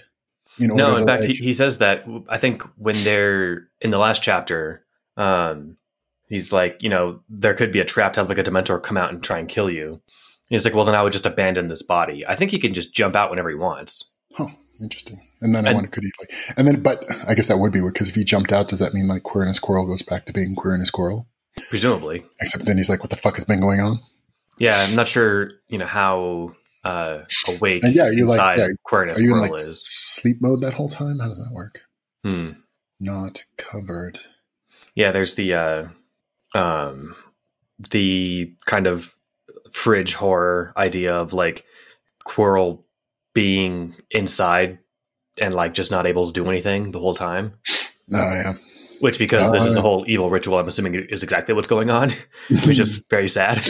I guess so, because like it's not like, and then the body would die if I abandoned it. Like he doesn't say that. Although I guess he doesn't not say that, but that said too, the body is like kind of wasting away. Harry remarked, I think, in the last chapter. Yeah. So has that been bullshit? I guess that's kind of still up in the air. Is the whole like, he's dying? Has that just been an act, or do we? I think the whole dying thing has been an act the entire year, and yet like the body is actually wasting, but that doesn't seem to be slowing Voldemort down. Okay. Well, like here he is. But it's not like the whole. What I was wondering is like, is the whole zombie thing purely theater, or is he actually getting physically weaker? I think it's been all theater. I don't think we get confirmation, but I think it's just been a long con the whole year. Like, I'll be acting like I'm dying all year and have all these mysterious symptoms that make it. Is there anything at all physically wrong with him? Like Harry says that his eyes look sunken. He looks kind of thin and pale. Like the body is like the whatever. Well, that could be an act. Well, I suppose, but like since you can't transfigure yourself safely, I'm assuming that like that he really has physically changed. So that's Quirrell's meat suit is actually wasting away, but that's not really a problem for Voldemort. I'm assuming he can pilot this. Yeah, he's not worried about it. This this meat suit for as long as he wants, and then when it stops So working, he just jumps ship. But we are kind of saying that like the act of him taking over another body is something that like comes at a cost to the body. Right. Because it seems like it's like the body of Quirrell is doing worse than it would have if Voldemort hadn't taken it over. That's my reading too, yeah. Which I guess would explain one reason to want the stone, right? So you can like stop that from happening. At the very least, it's inconvenient to have to keep changing hosts. Yeah. Or wait, changing what do you call it? The host? Yeah. Wait, yeah. Host. Yeah, if you're like a parasite, then it's your host. Yeah, I for some reason had it backwards in my head. All right. Oh, that reminds me. So this is where he asks him, or Quirrell asks Harry. He's like, "Oh yeah, that reminds me. Like, what gave me away at the end? Like, what made this? You know, how did you figure out it was me?" And Harry's just like, because there was just too much weird shit happening all at the same time. Right. And Quirrell's like, well, that was too much weird shit is supposed to make you think of Dumbledore. And he's like, yeah, but then it didn't quite make sense about how you would be there. And like everyone showing up at the same time, just it all felt so weird. And because he was analyzing the situation as too weird, then he noticed that the note to himself wasn't really from himself. And that gave it away completely. Yeah. And if it was going to be a fake, then it was fake in a way that only Quirrell would have faked. Exactly. Yeah. So then he says, then we get this super interesting shoe drop around the Marauders map. Yes. Which, yeah, because we do know enough. I like it was like only this one very, very short scene with Dumbledore taking the map from the Weasley twins and him just saying like, okay, show me Tom Riddle. We get nothing more. And that, like, we never come back to that other than we know that the Weasley twins have been mind fucked since then. Unless I missed it, I don't think we have any explanation of how it is that Quirrell now has it. Do we, or do we have some kind of explanation? Harry guesses that he like obliviated. He took it from the Weasleys because Dumbledore gave it back to them like he said he would, and then obliviated them. But that's all kind of off camera. We don't even have any kind of independent confirmation that Dumbledore ever gave it back. No, we do. It's right here where he says that Dumbledore assumed that you checked in on the Weasleys, found their map, and took it, then obliviated them. And he says Dumbledore is correct. So Dumbledore apparently did return the map to them. Yeah, that's about. We don't ever that wasn't ever like said that like because as far as we knew from what we'd seen, he was like, okay, guys, I need the map. Go fuck off. It's important for Hermione, so go away. And then we got no further indication of how it advanced from there, other than us having to like whatever we can infer here by the fact that Quirrell has it. Exactly, yeah. So this is where we get confirmation that apparently Dumbledore did just obligingly return it to the Weasleys, which is very nice of him, but turned out to be a foolish idea. And then like the big one, so the big shoe drop is we realize that the map, it does get super confused, but it calls both Quirrell and Harry Tom Riddle on the map. And so not said at all, but then that's what we need to be wondering about here is that has to be then what actually made me think back. So that would have to be what Dumbledore saw when he said, hey, show me Tom Riddle. But I don't remember what was going on specifically in the plot at that moment. Was Harry at Hogwarts? Was Quirrell at Hogwarts in the moment that Dumbledore did that? So what would he have seen when he said, show me Tom Riddle? Good question. So Quirrell was off being questioned by the Ministry of Magic because something weird happened at Hogwarts, and the defense professor's a suspect, right? But Harry wasn't, and so like you're right that this seems important that when Dumbledore said "Show me Tom Riddle," it would have shown him where Harry was. Shown Harry, yeah. So Dumbledore's, and that would say like I guess both of those would be super important for Dumbledore to know, but that would be the bigger if you only could know one. Knowing that Harry is Tom Riddle is kind of a big deal. And I guess we probably safely assume that it's not like Dumbledore would be like, wonder what that means. Like he would pick up on, he maybe wouldn't be able to figure out the entire thing from there, but he would notice that there was some really big fucking deal. Well, but he doesn't do anything with that knowledge, right? Like that's because that bitch crazy. We have no idea. Yeah. So yeah, totally. Like he doesn't, well, I mean, we don't know that we are not aware of anything he might have done, but yeah, I guess so there's lots of possibilities in my head for how this could play out. But I guess the one I'm honing in on is Dumbledore has, maybe even already knew, but like Dumbledore knew from that point, which is quite a few chapters ago, has known this whole time that Harry is Tom Riddle. And then we're left to wonder, what is it, what has Dumbledore's play been since, what does Dumbledore think he's doing, by letting things keep going? Does he think this is just how the plot plays out from here? But I guess I'm operating on the theory that Dumbledore has known since that moment that Harry and Tom Riddle are the same person, and we don't fully know what he decided to do with that information. But I'm kind of like leaning towards he's running with some kind of like crazy hero story, laws of the universe theory of what he ought to be interpreting from that. That could mean all kinds of things, but I'm leaning towards Dumbledore is not acting like a sane person with that information. He's definitely doing something with the information, but not what a normal person would do. Fair enough. We'll put a pin in that. Hopefully that gets resolved. That's my theory. Works for me. But that does seem like a super big thing. Like, this is the super big question mark laid down in this chapter is, okay, Dumbledore has known this for quite some time. What the fuck does that mean? So it's a curious little advancement. Curious indeed. So then he goes on to say that, as we all knew, Snape was helping the Spew girls take down bullies, and that then this is where Quirrell volunteers that, and he had to do this in secret from Dumbledore, and do you know why that is? Because he was trying to ruin Slytherin House and all that stuff. Why would that part I didn't fully follow? So I got the part about how like Dumbledore put Snape in charge of Slytherin House because he thought that was a bad thing for Slytherin House, that Snape would be a shitty, house head. But I guess I didn't fully follow. Why would Snape, I mean, I could see sort of like, small scale practical reasons why Snape would have to hide that, but is there some bigger picture reason why Snape helping the heroines fight bullies was something that he would need to hide from Dumbledore specifically, I guess? Quirrell thinks that Snape eventually realized that the reason that Dumbledore put him in charge of Slytherin House was because he wanted Slytherin to turn out like dog shit. And so if Dumbledore became aware of the fact that Snape was actually trying to make Slytherin better, then Dumbledore would try and get in the way. Okay. I see. So this is what Quirrell thinks Snape thinks, but I don't know. Do you find that compelling? I could see. I guess I'm wondering then.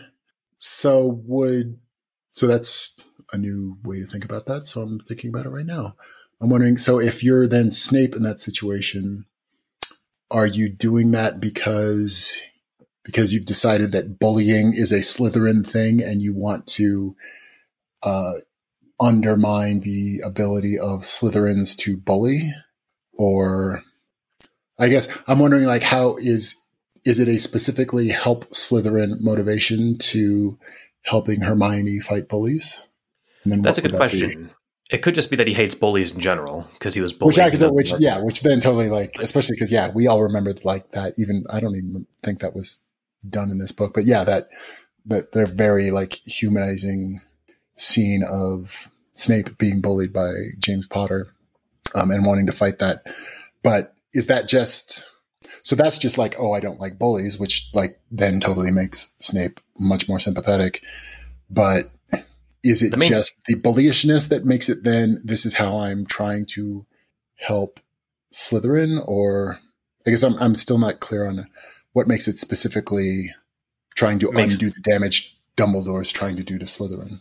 Right. Well, I guess first off, like I'm suspicious of the idea that it's just because he hates bullies, because Snape himself is like the biggest bully in Hogwarts. That's true. That's a good point. If he hated bullies, he wouldn't be such an asshole. Yeah. But although I sort of like take that as like the very sort of like tragic nerd phenomenon of repeating the cycle of abuse.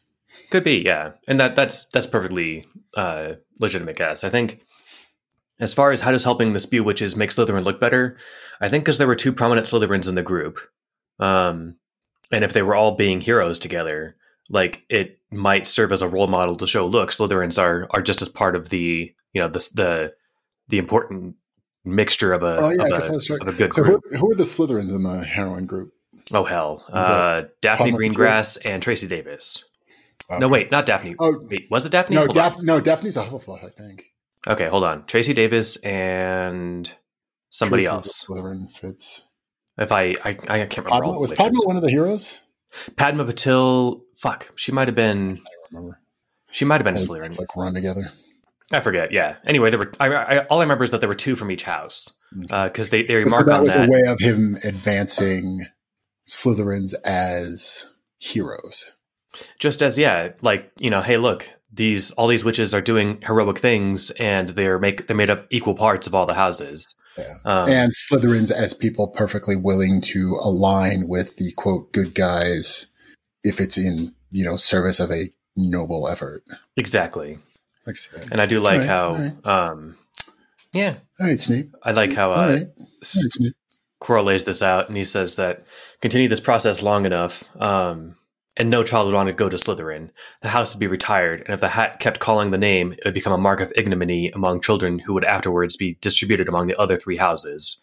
From that day on, Hogwarts would have 3 upstanding houses of courage, scholarship, and industry, with no house of bad children added to the mix.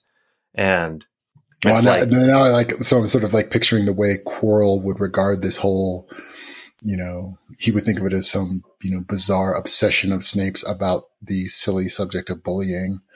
Like Quirrell wouldn't relate at all to the earnest human need to stop bullying. You're like, I don't know, this is some weird fetish on Snape's part. No, I think Quirrell even says that he rather dislikes bullies himself. Oh, yeah, I guess so. Yeah, that's right. So I think there's somewhere... I feel the disconnect of Quirrell, because on Snape's part, that's a very admirable, sympathetic quality, Snape having this level of understanding of what it's like to be that bullied kid, and that being a thing that Quirrell totally couldn't connect with.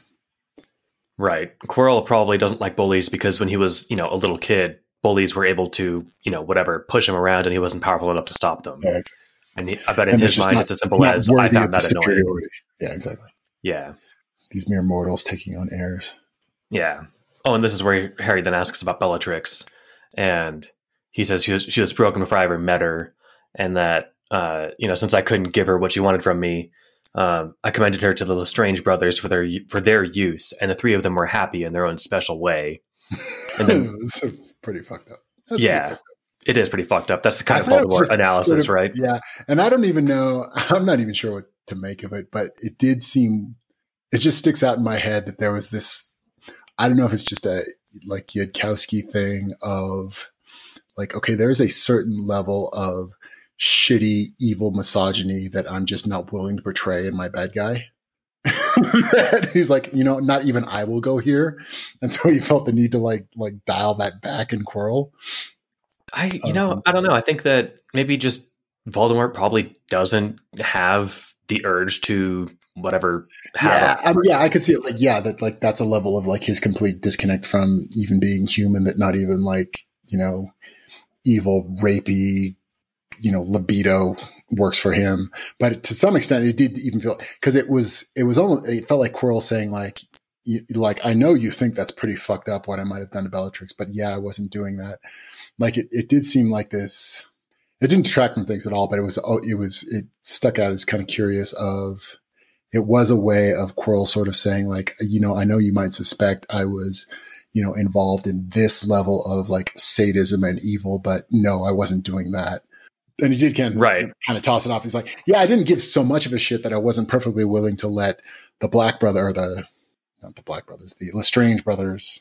Am I getting it? I can't even remember the name. Yeah, those guys, Lestrange brothers, to, get all rapey with this girl. But that's not my jam. So whatevs. And because Quirrell doesn't have feelings, he just assumed that everyone was happy with that mix. Yeah. And then Harry points out, Bellatrix is this broken person. I don't give much of a shit. But yeah, it did stick out to me. It doesn't matter so much as storytelling, but I thought it was kind of interesting that there was this weird level of something there's a level of rapey sadism that not even in this story is okay to portray. So I'm just going to kind of leave that alone. Well, it's almost as, yeah, you're right. I mean, he doesn't like, use her for his own sex stuff, but he's like, hey, you know what? That would be too much, because like it would fit as far as like, oh my God, this guy is complete fucking pure evil, that he just, like, yeah, sure. And then she was just like my little rape victim, like, yeah, just that whole level of like, and it would fit as far as like, narcissist, evil, whatever. But yeah, just like that would be, that volume is that would be turning up the volume to 12, and that would just be too much for the story. Like there's even the like, when like Draco says, oh, one day I'm going to, rape Luna Lovegood, like that's the sort of shocking, whiplash around like, oh shit. But like, even like the whole Bellatrix Black thing is so bad. Like you can't go that far, that'll like yank us all out of the story. Yeah. But I guess you go to the next bad thing where he's like, so I gave her to the Lestrange brothers for their use. Yeah. And like, which is pretty bad, but at least like not so bad that it yanks you out of the story. Well, it's in my mind. Yeah. I mean, I guess it's not quite as bad as, mind fucking her into being your sex slave, but it's like the bummer part is that, like, again, because of Voldemort not being a real person who understands empathy and stuff, he says, and the three of them were happy in their own special way. And the fact is that he's wrong about that. Harry points out that he says, if that were true, Bellatrix wouldn't have remembered who their Lestrange brothers were when we found her in Azkaban. Yeah. And it's like, she wasn't happy in that situation, you monster. Yeah. Like, it's evil of you to imagine that she was. Yeah, it would be, but it would be almost like too much. Like you couldn't even try to relate to a character to understand them if they graduated to that level of, just sadism for the sake of pain. That's a good point. Yeah, like that would be too much. Yeah, and then you just couldn't. You would just get yanked. That would be the only thing your brain could latch onto, and you'd be like, okay, this is too much. I'm not reading the story anymore. Right, and that's actually, that's why I think it was awesome that Draco's journey of coming to the light side of the Force started from that point, right?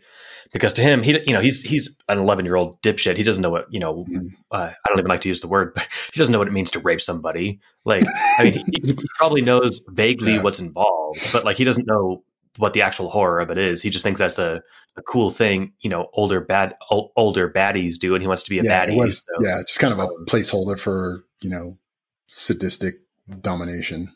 Right. But what's cool about Draco's journey starting there is that he gets to come back from that evil place. If that was like where the person wound up, then it's like, oh yeah, this guy sucks. What's great about Draco is like, oh yeah, that guy sucked and he's getting better. So I really like the Draco, like where the Draco character has gone, because it is sort of, it's not this kind of like unrealistic, like, oh, and now I've turned into this noble blah de blah. It was more like, okay, you've given this like regular guy permission to stop pretending to be the guardian of humanity, scion of Malfoy, and just be like, oh, I'm just a regular person that would like to be nice to people, including to Hermione, because even though I've been told I'm supposed to like look down on her for being, mudblood, she seems like a cool person. So he's just sort of like allowed to walk into the being a decent person that he would have been if you left him alone. I know. I love the whole thing. Yeah, it's cool. It's a cool. I think that's probably like making, so Hermione, I mean, just Hermione's cool, but like actually the original Hermione was pretty cool anyway. But I think the award for most improved goes to Draco Malfoy. Cause you both made him like way more three-dimensional, but in a sort of really kind of interesting way that makes you like really kind of like root for him. Yeah.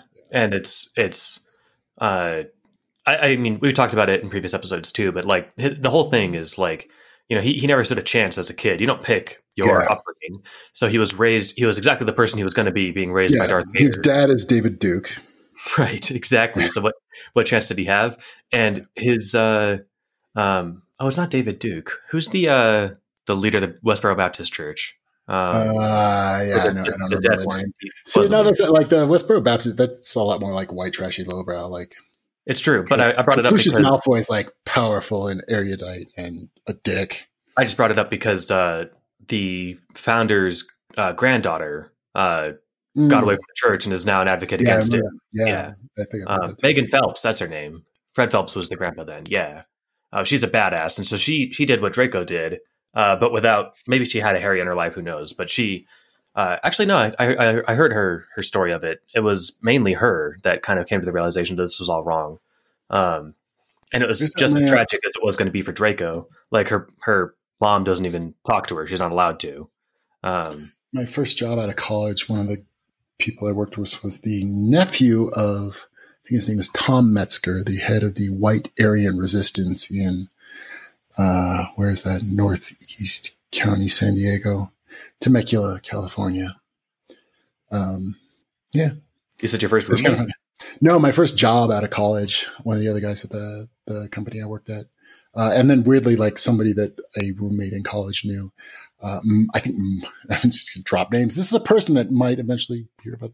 Mark Metzger was like totally innocent, cool guy. His uncle happened to be Tom Metzger, the head of the White Aryan Resistance in Fallbrook, California, like North San Diego County. Yeah, so it's weird. It's like, oh, you have to sort of like carry around the luggage of like, oh, this is my racist uncle. You know, it's not a relative, but the founder of my company's name is Jeffrey Epstein. Oh, so sorry. Yeah, Epstein's not like a super rare name. No. And so I imagine and neither is Jeffrey. Yeah, maybe that's why he's an entrepreneur and not applying for jobs, you know, even now. He's obviously not going to be the Jeff Epstein, you know, applying at a software job, you know, but still. It's not so bad that like there's no more like Adolfs or people named Hitler in the world, but one of my about 10%. Like early or late 1800s, one of my ancestors, his first name was Adolf. Adolf. It was a perfectly innocent name until 80 years ago. Yeah, and he was born in the last quarter of the 1800s, so no blame there. But I think I read there was some like relative of Hitler that fought for the U.S. That's pretty cool. I think you're right. I've heard something similar. Yeah, and that they're actually. I think there are no more living relatives of Hitler, but until very recently there still were. But they like changed their name and they had completely disavowed the whole thing. And yada yada yada. So what were they doing in I don't know Azkaban? how we got into white supremacy other than it's very choral. Right. I remember. People who listened will be able to follow the track, but they'll have to listen to this jeer back where so basically Harry then asks, all right, so what the hell were we doing in Azkaban? And the whole thing, it wasn't about rescuing a lieutenant. It wasn't about getting, introduced knowledge. Exactly. He's like, oh, I was wondering where she put my magic stick. Yeah, I need that bitch. I need to find out where the wand is. Well, he doesn't even really need her. Go back to fucking the Strangers, whatevs. I think if he could have, he actually did say I sent her back somewhere to recover. Like it was that was kind of part of the whole thing of like, hey, I'm not this evil of a sadist. Like she was a loyal follower. I needed to find out where my wand was, but then I sent her off to some sort of rehab clinic to get better. Honestly, I think that if he could have gotten away with like just leaving her there, he probably would have. I don't think he cares about her one bit. I think that the reason that he escaped her out of there is because Harry wouldn't have gone along with it otherwise. But if he could have just said, like, hey, bitch, tell me where it is, and then he would have just left her there. Exactly. Although maybe she didn't recover. Like his whole sociopathy thing is like consistent with she's like, oh, I am not like feeling like fucking women is too much of a human emotion, and I'm just not into it. I get the impression. Okay, tell me where it is, and I'm done. Yeah. He's above that. But then he does say, and this is kind of, you can run with this in whatever direction, your mind naturally goes to. He says, he's like, so what did you do with her? Sent her to a peaceful place to recover strength. I had a remaining use for her, or rather a certain portion of her. Oh, I didn't pick up. I wonder what he meant by that. Huh. Well, if your mind goes straight to the gutter, it's obviously what you're talking about. Well, except... Yeah, well, so I'm wondering. Yes, my mind did go straight to the gutter, so I definitely am aware of what he meant by, or about what part of her he was talking about. But what does he mean by that? Because it fits in my head of my understanding of Quirrell that sex stuff is just is too close to empathy with other humans, and therefore he's not into it. Agreed.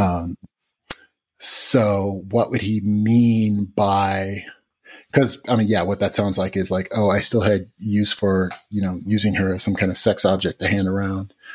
But yeah, I wonder because I think, so having overlooked that, I read that as, okay, I'm not so much of a sadist that she was a loyal follower. So I sent her off somewhere to get better. And that was at some level, an actually sincere seems like too strong a word, but not a lie. That he really was trying to, let her recover. But yeah, and now that you say that, I wonder what the fuck did he mean by that? On my future plans, I shall not answer questions. So yeah.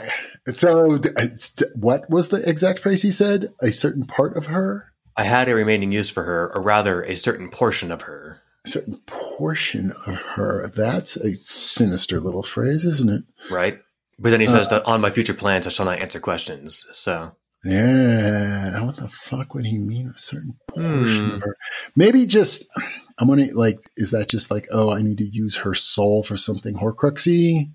That does seem an awful, like, now that actually paying attention to the phrase, that does an awful lot seem to be alluding to treating her as a piece of meat. Could be. I had way more vulgar ways to put that were didn't pass my vulgarity filter. Thanks for restraining yourself.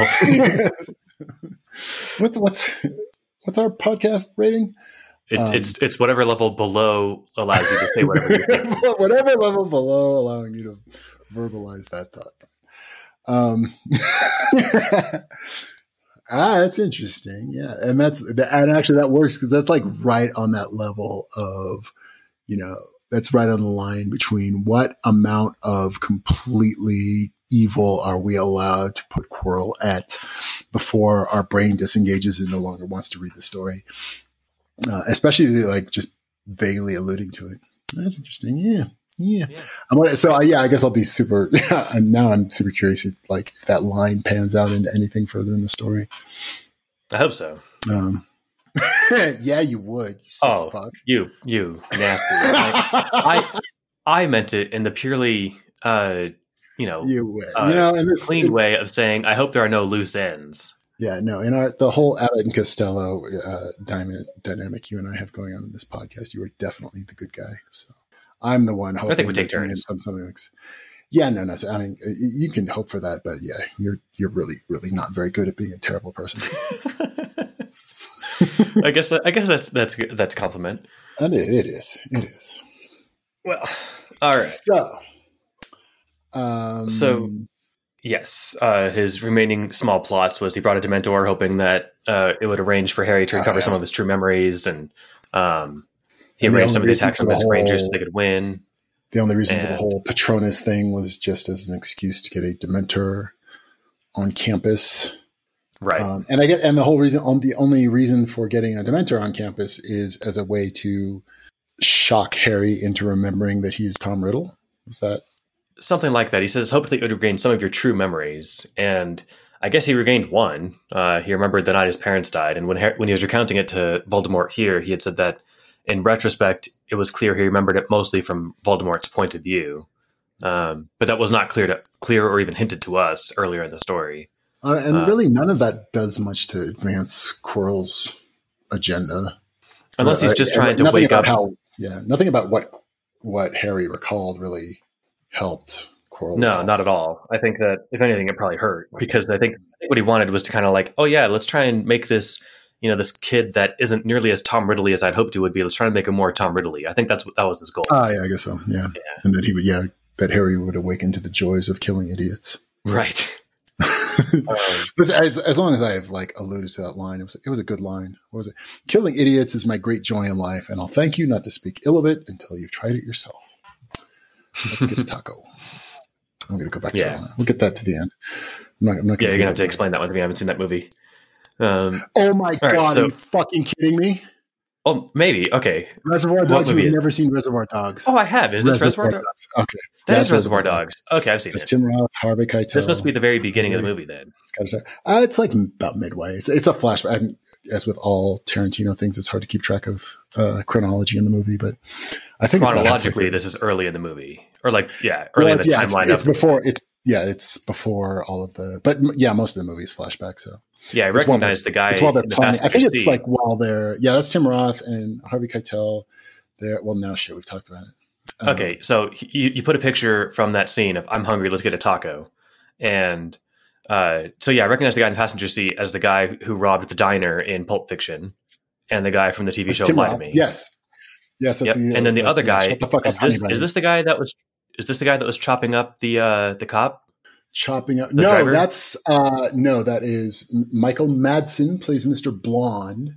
who is the actually after I put this in, I realized there's a couple connections to the prophecy that I keep dropping in this podcast. Mr. Blonde is played by Michael Madsen, whose sister was Virginia Madsen. And then I remembered after doing this, and I'm pretty sure Michael Madsen had a bit part in the prophecy movie. But yeah, no, so it's Mr. Blonde that like cuts off the guy's ear to the tune of Little Green Bag, which I then had to replay this morning. It's a good song. Wasn't it Stuck in the Middle with You? No, that's also there. But no, while he's, you might be, yeah, you're right. No, the like cool dudes in black suits walking down the street is Little Green Bag. You're right. Yeah, Stuck in the Middle with You is the chopping off his ear scene. Yeah. But no, so there's the scene. And I remember it just burned into my brain forever. We're talking about too much. I know, right? Yeah. It's a fucked up, awesome scene. It's very, it's the, it also reminded like how we said, like, I think last episode that the scene in front of the door was like everybody like pointing wands at each other. It felt like a Tarantino scene, but no. So the way this chapter ends with like, okay, they've talked about all the things. Quirrell goes like through this very psychopath like description of like just how he wants to fuck with the world. And then it just sort of ends with like, okay, we're done with I'm done making the potion and it's time to go to the mirror. So let's get the fuck out of here. That reminded me of this scene that I put. So in our notes, I pulled this picture of it's Harvey Keitel and Tim Roth sitting in the car. And Harvey Keitel is just like told this whole, they're talking about like, okay, how do we rob a place? Cause the plot for Reservoir Dogs is it's a bunch of guys that have just pulled off a heist, but it all went fucked up and people got caught by the cops. And most of the movie takes place inside this warehouse that they're hiding in. But so there's this flashback with Harvey Keitel and Tim Roth sitting in a car. I think they're like casing the joint of the place that they're going to rob later. It's this weird flashback, but and so they're talking about like so Tim Roth and Harvey Keitel. Tim Roth is like the more like sort of junior newbie robber, and Harvey Keitel is the like, oh, I've done this a bajillion times guy. And so they're like, how do you pull off a robbery when you're doing it? And so the lines from Harvey Keitel is, when you're dealing with a store like this, they're insured up the ass. They're not supposed to give you any resistance whatsoever. If you get a customer or an employee who thinks he's Charles Bronson, take the butt of your gun and smash their nose in. Drops him right to the floor. Everyone jumps. He falls down screaming. Blood squirts out his nose. Freaks everybody out. Nobody says fucking shit after that. You might get some bitch talk shit to you, but give her a look like you're going to smash her in the face next.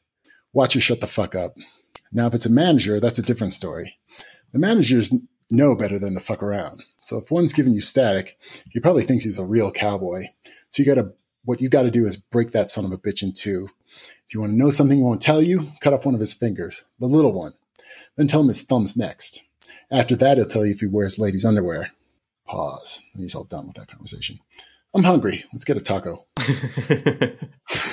Which is also a very LA thing to say. But if Quirrell didn't have magic and his limits of his ability to exercise his evil impulses was robberies, this would be a lesson he's giving his protege. Exactly. Because this scene ends with like, okay, we're all done making the potion. I'm done with your fucking questions. It's time to go get the mirror. Let's get the fuck out of here. So when he said all that, it was like, yeah, Quirrell's hungry. He wants a taco.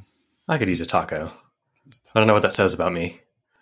You like tacos are good. They are good. Who doesn't like a taco? All right, but before we get to that point, which is awesome, thanks for reading that, and you did a good job. So Harry asks his fourth and final question. He says, "What was going on? Like, what was your objective during the Wizarding War? What was the point of the entire thing?" And actually, at the top, I forgot to pull this out in the episode, but when Harry says, like, when he's trying to think of his first question. He says, why? Professor Quirrell, why? Why must you be this way? Why make yourself the monster? Why Lord Voldemort? That's the exact same phrasing that Dumbledore uses when he's asking Harry to explain Voldemort to him. Yeah. In like the first interaction they have or something. So I thought that was kind of fun. Yeah. But anyway, so it sticks out so much as like this is the big difference between Harry and Quirrell is Quirrell doesn't get like, why wouldn't you just want to do nice things to people and be happy? And like Quirrell just doesn't get it. Like that's not even a concept he understands. And Harry's like, your whole, even from the most super logical way of like trying to evaluate your universe, what you're doing is fucked up and doesn't work for you. And that's where I feel bad that, the young Tom Riddle was just a defective person. Like, because he made a cognitive backup of himself on a healthy brain, and that brain had all the Tom Riddliness, but it also had the ability of compassion and empathy. And like that's the difference that made all the difference between Professor Quirrell and Harry, right? Like, yeah, you and can that's have like an that's my, ambitious and cunning and high gold person, who's also sometimes occasionally full of themselves and really smart, etc. But you can have all of that without having it to be Voldemort. You can have it be Harry. yeah. So, like, if And that's Voldemort's brain wasn't broken, he would have been Harry Potter, right? yeah, and that's like my big take, like the quote moral of the story for this book, different, very different from the original books, is like Harry, specifically Harry, and not Tom Riddle, like starting from the same raw stuff. So he's like a rebooted Tom Riddle core, like uses rationality to choose who he wants to be, and Harry chooses using rationality as a tool to do it, to be a good person. And I think that's sort of like, for me, that's like if Yudkowsky is trying to preach some shit at us, it's like rationality is a tool that lets you step back, look at what you want to do, and make a moral decision about who do you want to be in the universe, and make it with eyes wide open, and that people will make the right choice if they can. And Quirrell is the thing that wasn't capable of doing it, and so turned into that fucked up thing. And Harry, starting with the same, even completely fucked up starting point of like, oh, I am this psycho Tom Riddle. If he's able to step back and say, what does it make sense for me to be, chooses to be better. And then if you just keep reapplying if I point this critical eye at myself, how should I be acting? If you just do that over and over and over again, it doesn't matter where you start from, you will end up at a better person. And so like for me, like that's like the huge, for me, that's like the moral of the story is like, and that's that's what, I mean, sometimes I think like, oh, you're kind of giving too much credit for what quote rationality means, but like to the extent that that's what you mean is, turn that eye on yourself, be honest with yourself, and require that anything you claim be backed up by evidence. That if you keep doing that over and over again, you will arrive at being a good person. That like empathy, humanity, good actions, caring about other people are the end result of just taking a dispassionate view of what I ought to do. And you just hang on to that idea of being true is important, and just don't let go of that. You will eventually arrive at being the kind of person you would like to be. And that like, that's the thing Harry did do. And that's the thing Quirrell did not do. Starting from the same place, if you don't do one thing, you end up like Quirrell. If you do it, you end up as Harry, neither of which started out with a different advantage. That the same person, one went rational, one didn't. One turned into a monster, one turned into Harry. I really like that because it makes rationality sound all awesome. I kind of like, that's like, I keep going like, you know what? I don't disagree with any of this. Like, that's a super cool idea. It is. And then as long as you get away from the idea, like, oh, and like being comic book guy and feeling yourself above and beyond everybody else, that's the Quirrell direction. And that's like, rationality doesn't lead you to that. If that's like the temptation, which is kind of the cool, like more, complex version of how this works is, by the way, if you think that's what you're doing, the temptation will be to think you're this awesome superhuman. Don't do that either, because you're not. Keep sticking to the truth part of that, and it will both bring you humility about it and lead you back to being a good person. And that like, oh, the danger of thinking you're doing this is that you might also turn into a Quirrell in thinking that you're better than. But that's also not true. I really like all of that, and I don't want to give away like what I think the story is about till we finish it, or like what if there's a moral, what it might be. The only thing is that you said that they start from the same place. Neither one had an advantage. I do think that there was a difference. That I think Voldemort, and this is my supposition. This doesn't like, I don't think they come out and say this, but like I think Voldemort's brain was broken since he was born, and like when he looked in and said, "What kind of person do I want to be?" There was no ingredient there that said, I want to be loved and to love people. Right. Like that wasn't part of when he could look in, he could introspect all he wants. That's just not part of what's in there.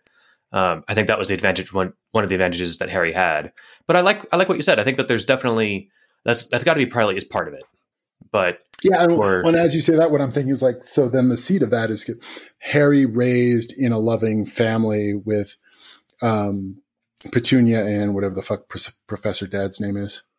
But those are like genuinely good people that, in spite of like not doing it perfectly or whatever, that they gave him a hi, you are a person we care about and we're going to try to do good by you. Like that's enough of a seed for him to grab onto to then just try to emulate that and, eventually turn into a good person. Yeah. I like that. We'll have to put a pin in that and try to remember in like whatever 6 weeks or something when the show's wrapping up and I get to give my final thoughts on what I think the book was about. And you're finally able to admit that Quirrell is Voldemort. Oh wait, we can finally admit to that. So, speaking of Quirrell being Voldemort, so Harry had already deduced that, yes, of course, you were both David Monroe and Voldemort during the Wizarding War. But he says, all right, you planned to control whichever side won the war, regardless of which side won. But why did one side have to be Voldemort? I mean, wouldn't it have been easier to gain public support with someone less Voldemort? And this is the, like, I don't know, another kind of shoe dropping moment where he says, like, I planned for Voldemort to lose to David Monroe. That the whole thing was like, no, the whole, like, it comes out where he says, basically, I'd never been a dark wizard before, like at this scale. So I wanted to get, work out the kinks. And so I made one, with an obvious agenda of ambition and racism, and gave myself glowing red eyes and gave my followers skull masks and I look like told them to call themselves Death Eaters.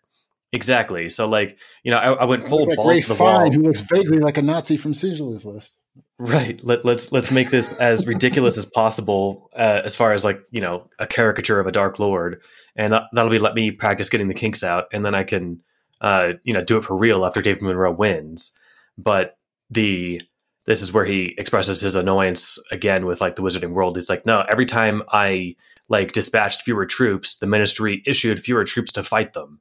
Like it never occurred to me that you all would suck this bad. Right. And so there's this also little fun thing. He says when he's talking about why he wanted to do a dry run with Lord Voldemort, he says, I was reminded of the story of Dark Evangel and the disaster of her first public appearance.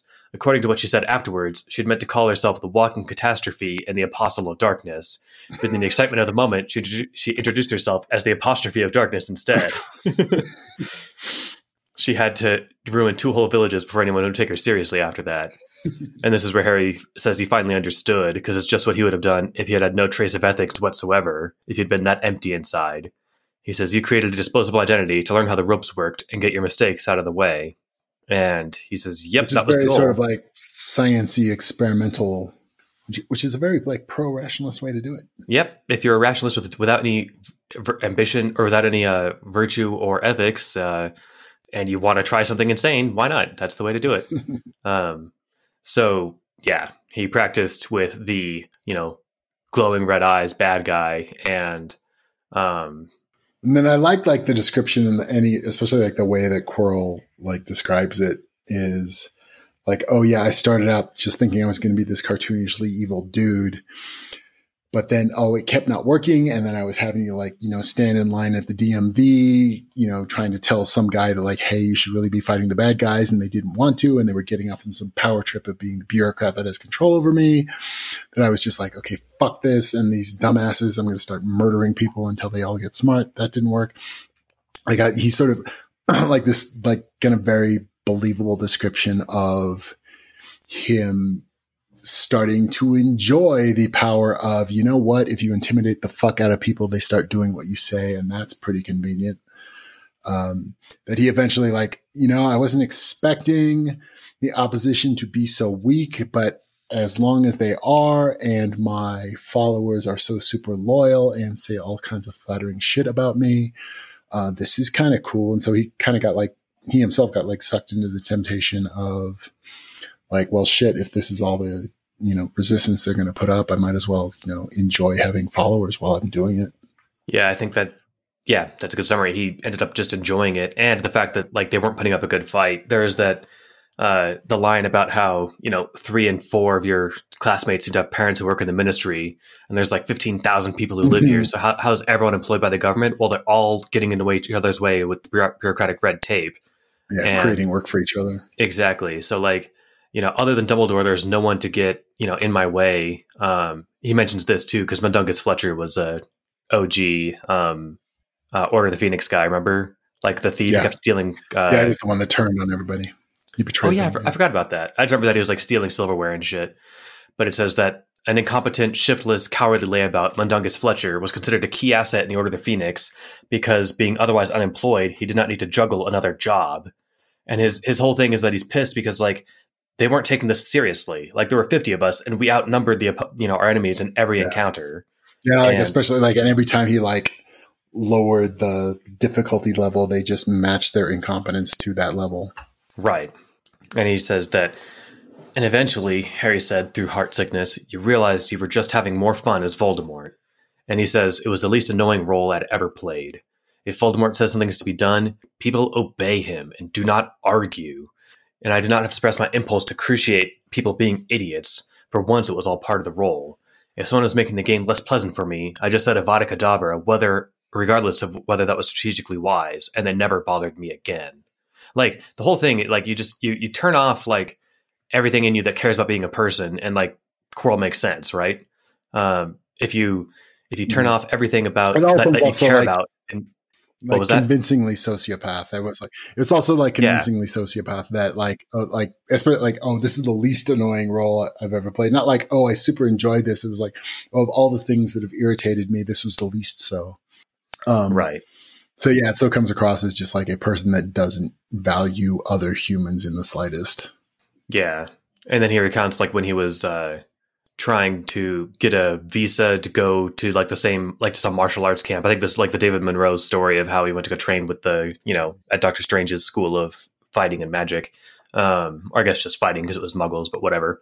That like the ministry clerk just like smiled and said, "No, I'm not going to approve your visa." And he's like, "You realize this is to save your fucking life, right?" And the guy just smiles and says no again. So he dipped his hands into the cesspool of his little clerk brain and forced him to live out alternate scenarios of like, all right, if Lord Voldemort was here, if Lucius Malfoy was here, if this was Albus Dumbledore, and he realized that the little clerk brain just like just enjoyed flexing any power he had, which was telling people no if he could, and he wouldn't say no to Voldemort or Lucius Malfoy. She's like, all right, cool. You fucking dipshits aren't even worth saving. I'm going to let the dark side win this battle because this is the enemy. This is the people that I'm like, this is the light side of the force. Fuck you guys. Mm-hmm. I'm lost my train of thought, but it was a fun scene. There's also a note that you pulled out that where you said he was channeling Ayn Rand. Because he's talking about like, oh, like, your heroes, like the level of, and that like part of the problem was like everybody felt fine criticizing David Monroe or any kind of hero that would like stand up to bad guys because of the safety that, quote, regular humans would feel like, oh, if I talk shit to Dumbledore or David Monroe or anybody, because there's a good guy, there's no, I'm safe. I can talk shit about them. You can't talk shit about Voldemort because he'll fucking kill you if you do. And so that like creates a level of, and that was the thing, like he equates that with sort of like respect as opposed to fear. And so he sort of is being disdainful of, anybody that does fit the hero mold, that by obeying the rules of what it means to be a hero and being self-effacing and humble, that you are demeaning yourself to the hoi polloi. And that came off very Ayn Rand to me when I read it. So the quote was, well, in magical drama, it is not so. It is all humble heroes like Dumbledore. It is the fantasy of the powerful slave who will never truly rise above you, never demand your respect, never even ask you for pay. Especially like the pay part of that all came across as very Ayn Rand, that like, like, oh, to be a hero is to demean yourself to the, I mean, I think that he is kind of accurately describing the archetypal hero, right? Like Spider-Man works a second job as like a pizza delivery boy and a newspaper photographer because being Spider-Man doesn't pay him enough to pay his rent, right? Well, yeah, and so that's the thing. Like, and that's the part that he doesn't get at all is the value of not considering yourself better and therefore separate from the people you are working on behalf of. That like, oh, I demand pay because I have provided you a service, puts you back in this completely transactional and so sociopath kind of relationship with the people you're helping, rather than, Peter Parker being, some guy who is also a dude that has to pay his rent and answer to J. Jonah Jameson. And somebody tries to kill his uncle and he has to try to do something about it and find out that with great power comes great responsibility. Like none of that matters because I'm important and you guys should all suck up to me. Like Voldemort doesn't get that idea of you are also a human and these people should be important to you. And it's not some like algebra equation about, what do you do and what do you get back about it. It's, doing good is, its own end. Yes, doesn't get. But I think it's easy to kind of see where he's coming from, even without going full Voldemort in your own head. Like, imagine how much more good Superman could do if he didn't have to hold down a job to pay his rent, right? You'd think even the people of the city could be like, "Hey, Superman, we can give you a budget of $3,000 a month so you can pay your mortgage," right? Like, but that's kind of not what he's talking about. If it was just like, okay, everybody had kind of figured out that it's important that Superman beat up bad guys and we're all going to like figure out how can we make that work so that Superman doesn't have to like waste time, fucking around with his boss. That would be one thing. And that would like, if you like painted out that whole scenario, that would feel different. But if it's the like, oh, I am too pretty to worry about paying my rent, that's a whole different vibe to it. I'm important and powerful and therefore shouldn't be worried with these, mere plebeian concerns. Yeah, maybe I'm steel manning Voldemort's position here too much. But I do think that there is a less Voldemort way to make that argument that's actually more compelling. Because I think you're right. Yeah, what that would look like would be like, and Superman's DC, so I don't want to talk about Superman. Let's take, Professor X. Says like, you know what, you guys, I've had to worry about, the rent in Westchester, New York is pretty high and I'm having to fuck around with this other bullshit instead of trying to defeat these bad guys over here. If you could help me out with so that I don't have to worry about that, then I can, focus on protecting the good guys and making life safe for democracy. That would be super cool. Like if that's the way it came across, you'd be like, well, fucking of course. Like you shouldn't have to worry about like the city council of Westchester. Fuck those guys. We never see Professor X having to go to work, but we do see Superman having to but if that were the thing, exactly. But if that were the thing, and if that's how it came across is like, there's this important shit I could do if we could like get all of this bullshit off of my plate, then that would come across as totally differently, as opposed to like, why are you, mere mortals bothering me with these trivialities? Like, and that's kind of the difference. So yeah, like the point is valid, but like, why are you doing it? And what does that mean about how you're interacting with the people you're, trying to help and, or, the bad guys you're trying to defeat, like that relationship. And that's kind of like, that's so like an antenna that Quirrell doesn't even have. He doesn't even understand what that means to interact with people that way. Right.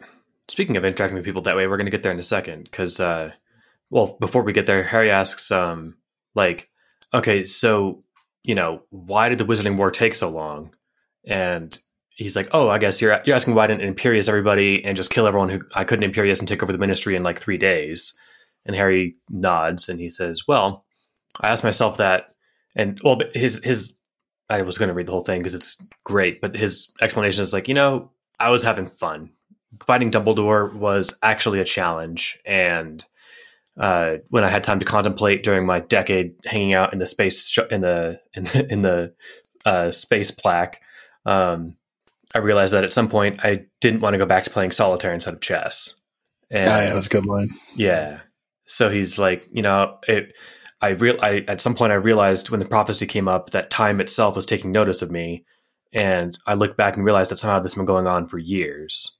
And so Yeah, and I like his sort of admission that, like, sort of the vanity of what he was doing. Not like both vanity, but also just kind of the wishful thinking of, he's like, well, God, I was finally getting what I wanted, which was like, interaction with people that could, challenge me and not bore me.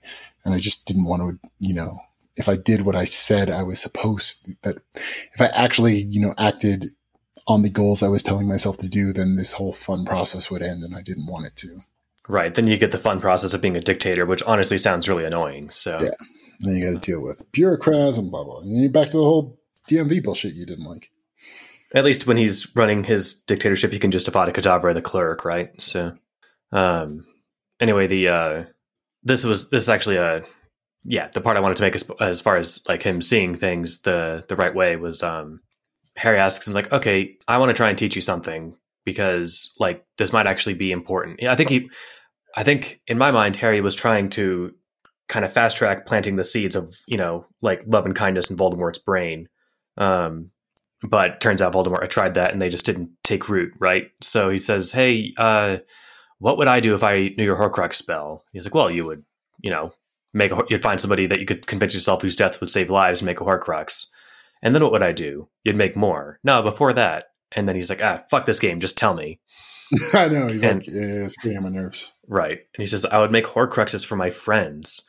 If you'd ever really cared about one single other person in the entire world, if there had been just one person who gave your immortality meaning, someone you wanted to live forever with you, then the idea of making a Horcrux for someone else wouldn't have been such a counterintuitive thought. Yeah. He's like, what is this friends of which you speak? Right. And that's the, like, it's... Yeah, and then, like, making a Harry is as close as he can get to that idea of like, well, okay, if I just made one more of me, then that could be somebody I could hang out with. Yeah. And it was just, that's the, like the key difference between, Harry and Voldemort, like, because Harry's a person who cares and Voldemort's not. But the idea that like, Voldemort is fine wandering the world, being the only person living forever and just like fucking with people for the next million years. But Harry would make everyone he cares about and eventually everyone else immortal, right? Like, I guess that's kind of a good way. Like when we talk about like, oh, he's got no humanity, and like Harry is the person Voldemort could have been. That's like the potential, like, oh, the tragedy of like, oh, you weren't, like, we're given no background to like the possibility of that or like the tragic story that made him turn out the other way. But like, yeah, the like, oh, how could it have turned out? Like Harry is the version of how it could have turned out. Yeah, no, I think that's exactly it. And then this is just to wrap up that bit. He says, well, man, I'm sure glad I'm realizing this now, not 10 years earlier. I had enough to chide myself for at that time. Yeah. But his, I think Rabistan was one of the Death Eaters, who cares? But he's like, oh yeah, I could have taught him the Horcrux spell and forced him to test the invention. Yes, that's supremely obvious in retrospect. For that matter, I could have ordered him to try marking himself onto some disposable infant to see what happened. And like, and then fucking executed him when it worked. Huh? He doesn't see right, exactly. Like, oh, it works. Great. Like, oh, yeah, let me destroy your Horcrux and kill you now because you can't keep me around. Yeah. But then he says, you don't see nice ways to do the things you want to do. Even when a nice strategy would be more effective, you don't see it because you have a self-image of not being nice. And he says, that's a fair observation. Indeed, now that you pointed it out, I've just thought of some nice things I can do this very day to further my agenda. Oh, yes, this nice thing you speak of is a good thing to imitate. Yeah, Professor Quirrell said this with the slightest visible hesitation. Well, what he says is that I shall practice acts of goodwill until my mind goes there easily. And Harry's just like, it says a chill ran down his spine because he had said that without the slightest visible hesitation. Mm-hmm. Lord Voldemort was absolutely certain that he could never be redeemed. He wasn't the tiniest bit afraid of it happening to him. And and he only like, thinks this is where like he's imitating what good people would do. Right. And he explains that, hey, maybe you should try, if your goal is to be happy, like making other people happy and doing nice things is a really good way to get there. And then he says, do you really think I never thought of that? And this is where we talked about it at the beginning, but he did do the whole nice thing, but it didn't take. So he wrote it off as a fair try and went upon his way. Mm-hmm. And he Well, says, yeah, and it's sort of like his evaluation of whether or not like that was worth doing was so very kind of disconnected. He was like, yeah, and they named kids after me, and yeah, I saved them, but it was I was just bored, and it didn't amount to much. Like it sort of like demonstrated his like complete the brokenness of his ability to. He saw no value at all to the fact that like, oh, he did actually make people's lives better, but what did that do for him? Not much. it didn't feel like anything in particular. Yeah. Yeah, it's a bummer. I mean, like he's more broken than just like, it's one thing, like if you're depressed, maybe helping people wouldn't make you feel good, right? Like, I guess not to soapbox, but I've had that problem. Like, I remember talking to my my psychologist before the world ended and people stopped going out. Like, he's like, oh, well, you should feel pretty proud of that, pretty accomplished. And I'm like, yeah, I should, but I don't. Like, I don't have like the good feelings that are supposed to come with doing these things. And so like, it's possible to be that empty. And yet even not, and empty is the wrong word. It's possible to not have the wire connect there exactly properly. But even when I was in, the deepest parts of being depressed, like I still realized that like doing nice things is the right thing to do. Like I was able to abstractly acknowledge that even if it doesn't make me feel good, I'm still doing, a good thing. Voldemort doesn't even have that, right? Like, yeah, I totally came across as like oh, this is the person like enjoys making people scream because screaming is like less boring than silence. Exactly. Yeah, he's more empty than just not even like registering their happiness on an emotional level. He just doesn't care about their happiness, even in an abstract way. So yeah, Harry kind of asks in desperation. He's like, "Were you happy as Lord Voldemort then?" And Quirrell's like, yeah, I think you already know the answer to that one. Yeah. He's like, then why? What the fuck? I'm you. I'm based on you. So I know Professor Quirrell isn't just a mask. I know he's somebody you could really have been. So why not just stay that way? Take your curse off the defense position and just stay here. Use the Philosopher's Stone to take David Monroe's shape and let the real Quirrell in this Quirrell go free. If you say you'll stop killing people, I swear I won't tell anyone who you really are. And he says there are perhaps 15,000 wizards living in magical Britain, child. There used to be more. There's a reason they're afraid to speak my name. You'd forgive me that because you like my battle magic lessons? Seriously, said Harry's inner Hufflepuff. Yeah, or seconded. Seriously, what the hell? He says, I'm not going to forgive you, but it's better than another war. And when he tries to say, yeah, sure, go ahead and tell Tom Riddle that 40 years ago. But I don't think I'd have found lasting happiness. And why not? Because I still would have been surrounded by idiots and I wouldn't have been able to kill them. In this way, he says, killing idiots is my great joy in life, and I'll thank you not to speak ill of it until you tried it yourself. I know for me, like reading that was sort of like the final, like, you're not ever going to change this guy. It's over for him. Yeah. And then Harry's like, well, there has to be something that makes you happier. Why? Is there some scientific law I've not yet encountered? Yeah. And his whole thing about like how, like, oh, happiness is not for you or me. It sounds like so very like kind of hollowly philosophical.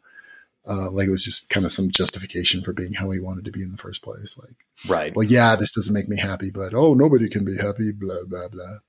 You and I, those such as we, the esteemed, do not value happiness above all else. The esteemed, yes. Right. Yeah.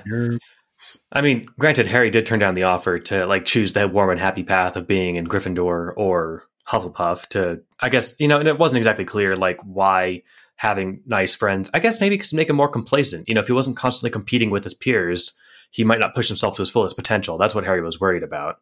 If there was camaraderie rather than competition with his peers, he would have just found peace having friends rather than having to strive to always be the best version of himself. Well, yeah, now that I articulate it, that's actually supremely obvious.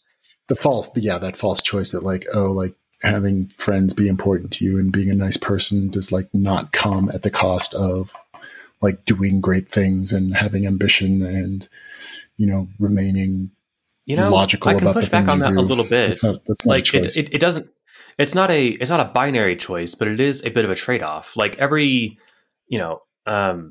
it's interesting. Like every hour you spend, watching a movie with your friend is an hour you're not spending reading and learning more to further your ambitions, right? Like if you're like, and don't get me wrong, it's a trade-off worth making if you're a healthy person, because we realize that it's worth having friends to, to achieve our other goals of like being well-rounded and happy, positive folks. But like that there is something true to that. Like, I don't know. I'm just trying to think. Yeah, I guess. I mean, yeah. If you were going to just like pull back and go with like the reptile interpretation of like maximizing the positivity of the outcome, yeah, I guess you could look at so yeah, if you're going to measure it against some goal of like, oh, I'm going to become like the richest or the most powerful, or I'm going to become president of the United States, then like, quote, wasting time on making friends doesn't serve that goal other than some like very Spock evaluation of like, how does having friends advance the goal of becoming rich and powerful? Exactly. So yeah, I guess if you're going to like totally, yeah, if you're going to go all in on it, but and I guess, but alternately that means that you put like zero value on any of those other things. So I guess, yeah, in that terms, it is a trade-off, but it's a trade-off like to pick the other way where like having no friends is not at all a problem as long as you got to be rich and powerful. So yeah, I guess it's a trade-off, but it's, but either way is a trade-off. Like, oh, I've decided to forego being a decent human being in order to become president. Yeah, and don't get me wrong, like a trade-off makes it sound like you're trading, like it makes it sound like you don't care about one or the other, but like they can both be really valuable. Like it's probably just a matter of fact that like if I wasn't in a committed relationship, I'd be like more proficient at my career, which is also a goal I have, right? But like because in the evenings after work, if I lived alone and had nothing to do, I'd probably spend time, in addition to goofing around playing video games and recording podcasts, I'd probably like also spend my off hours like learning relevant shit to make myself more badass at work. Yeah, I guess. But like instead, I actually really enjoy watching TV with my wife. Like it's a trade-off I'm more than happy to make, but it is a trade-off nonetheless. Yeah, I guess. Yeah, the Hufflepuff straw man would be the like, oh, I am the most well-liked, beggar on the freeway exit. Right.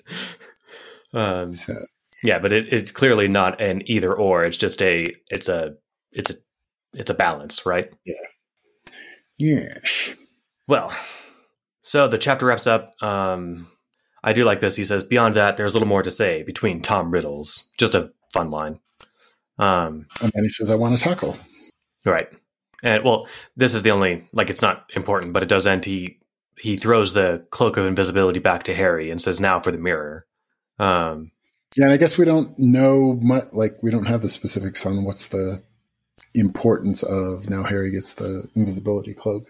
Nope, but we're going to find out next week in our, damn it, I had that like lined up as like a find out next week, and We Want MoR chapter, or whatever that. I biffed it.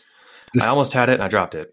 I was going to do it like the end of a TV show. We're entirely outing the lack of editing that goes on this podcast, because people like how the sausage is made. All of this is, fixable with enough effort on your part, because fuck if I've ever edited anything. But it won't be fixable. Yeah, because, we're starting to keep it real. That's right. It's the authentic podcast experience. Yep. So for next week, it's tough. And people who've read this will know, like, we're coming up on like a bunch of short chapters that like have good stopping points, but I don't want to do a 45-minute episode. So like, I'm still working out how I'm going to divide up the next handful of chapters, but I think for next week, it's simple enough. We're going to do 109 through 111. So we're going to do 3 chapters next week. They're not that long, but it's really the only way to like keep dividing things up. So at least, we did a solid episode this time. We went like 2, we've had some like, yeah, no, I think it worked out well. So okay. Yeah. Better and it's not just time, it's content. Time? Yeah, it was short. Slacking. But this one, I have no idea how long it'll take us to cover, but you never really know till you get into it. But next week we'll be doing chapters 109, 110, and 111. 11E1. That's what I was going to say, and then I tripped myself up. All right. Well, in that case, see you next week, everybody. Bye, folks.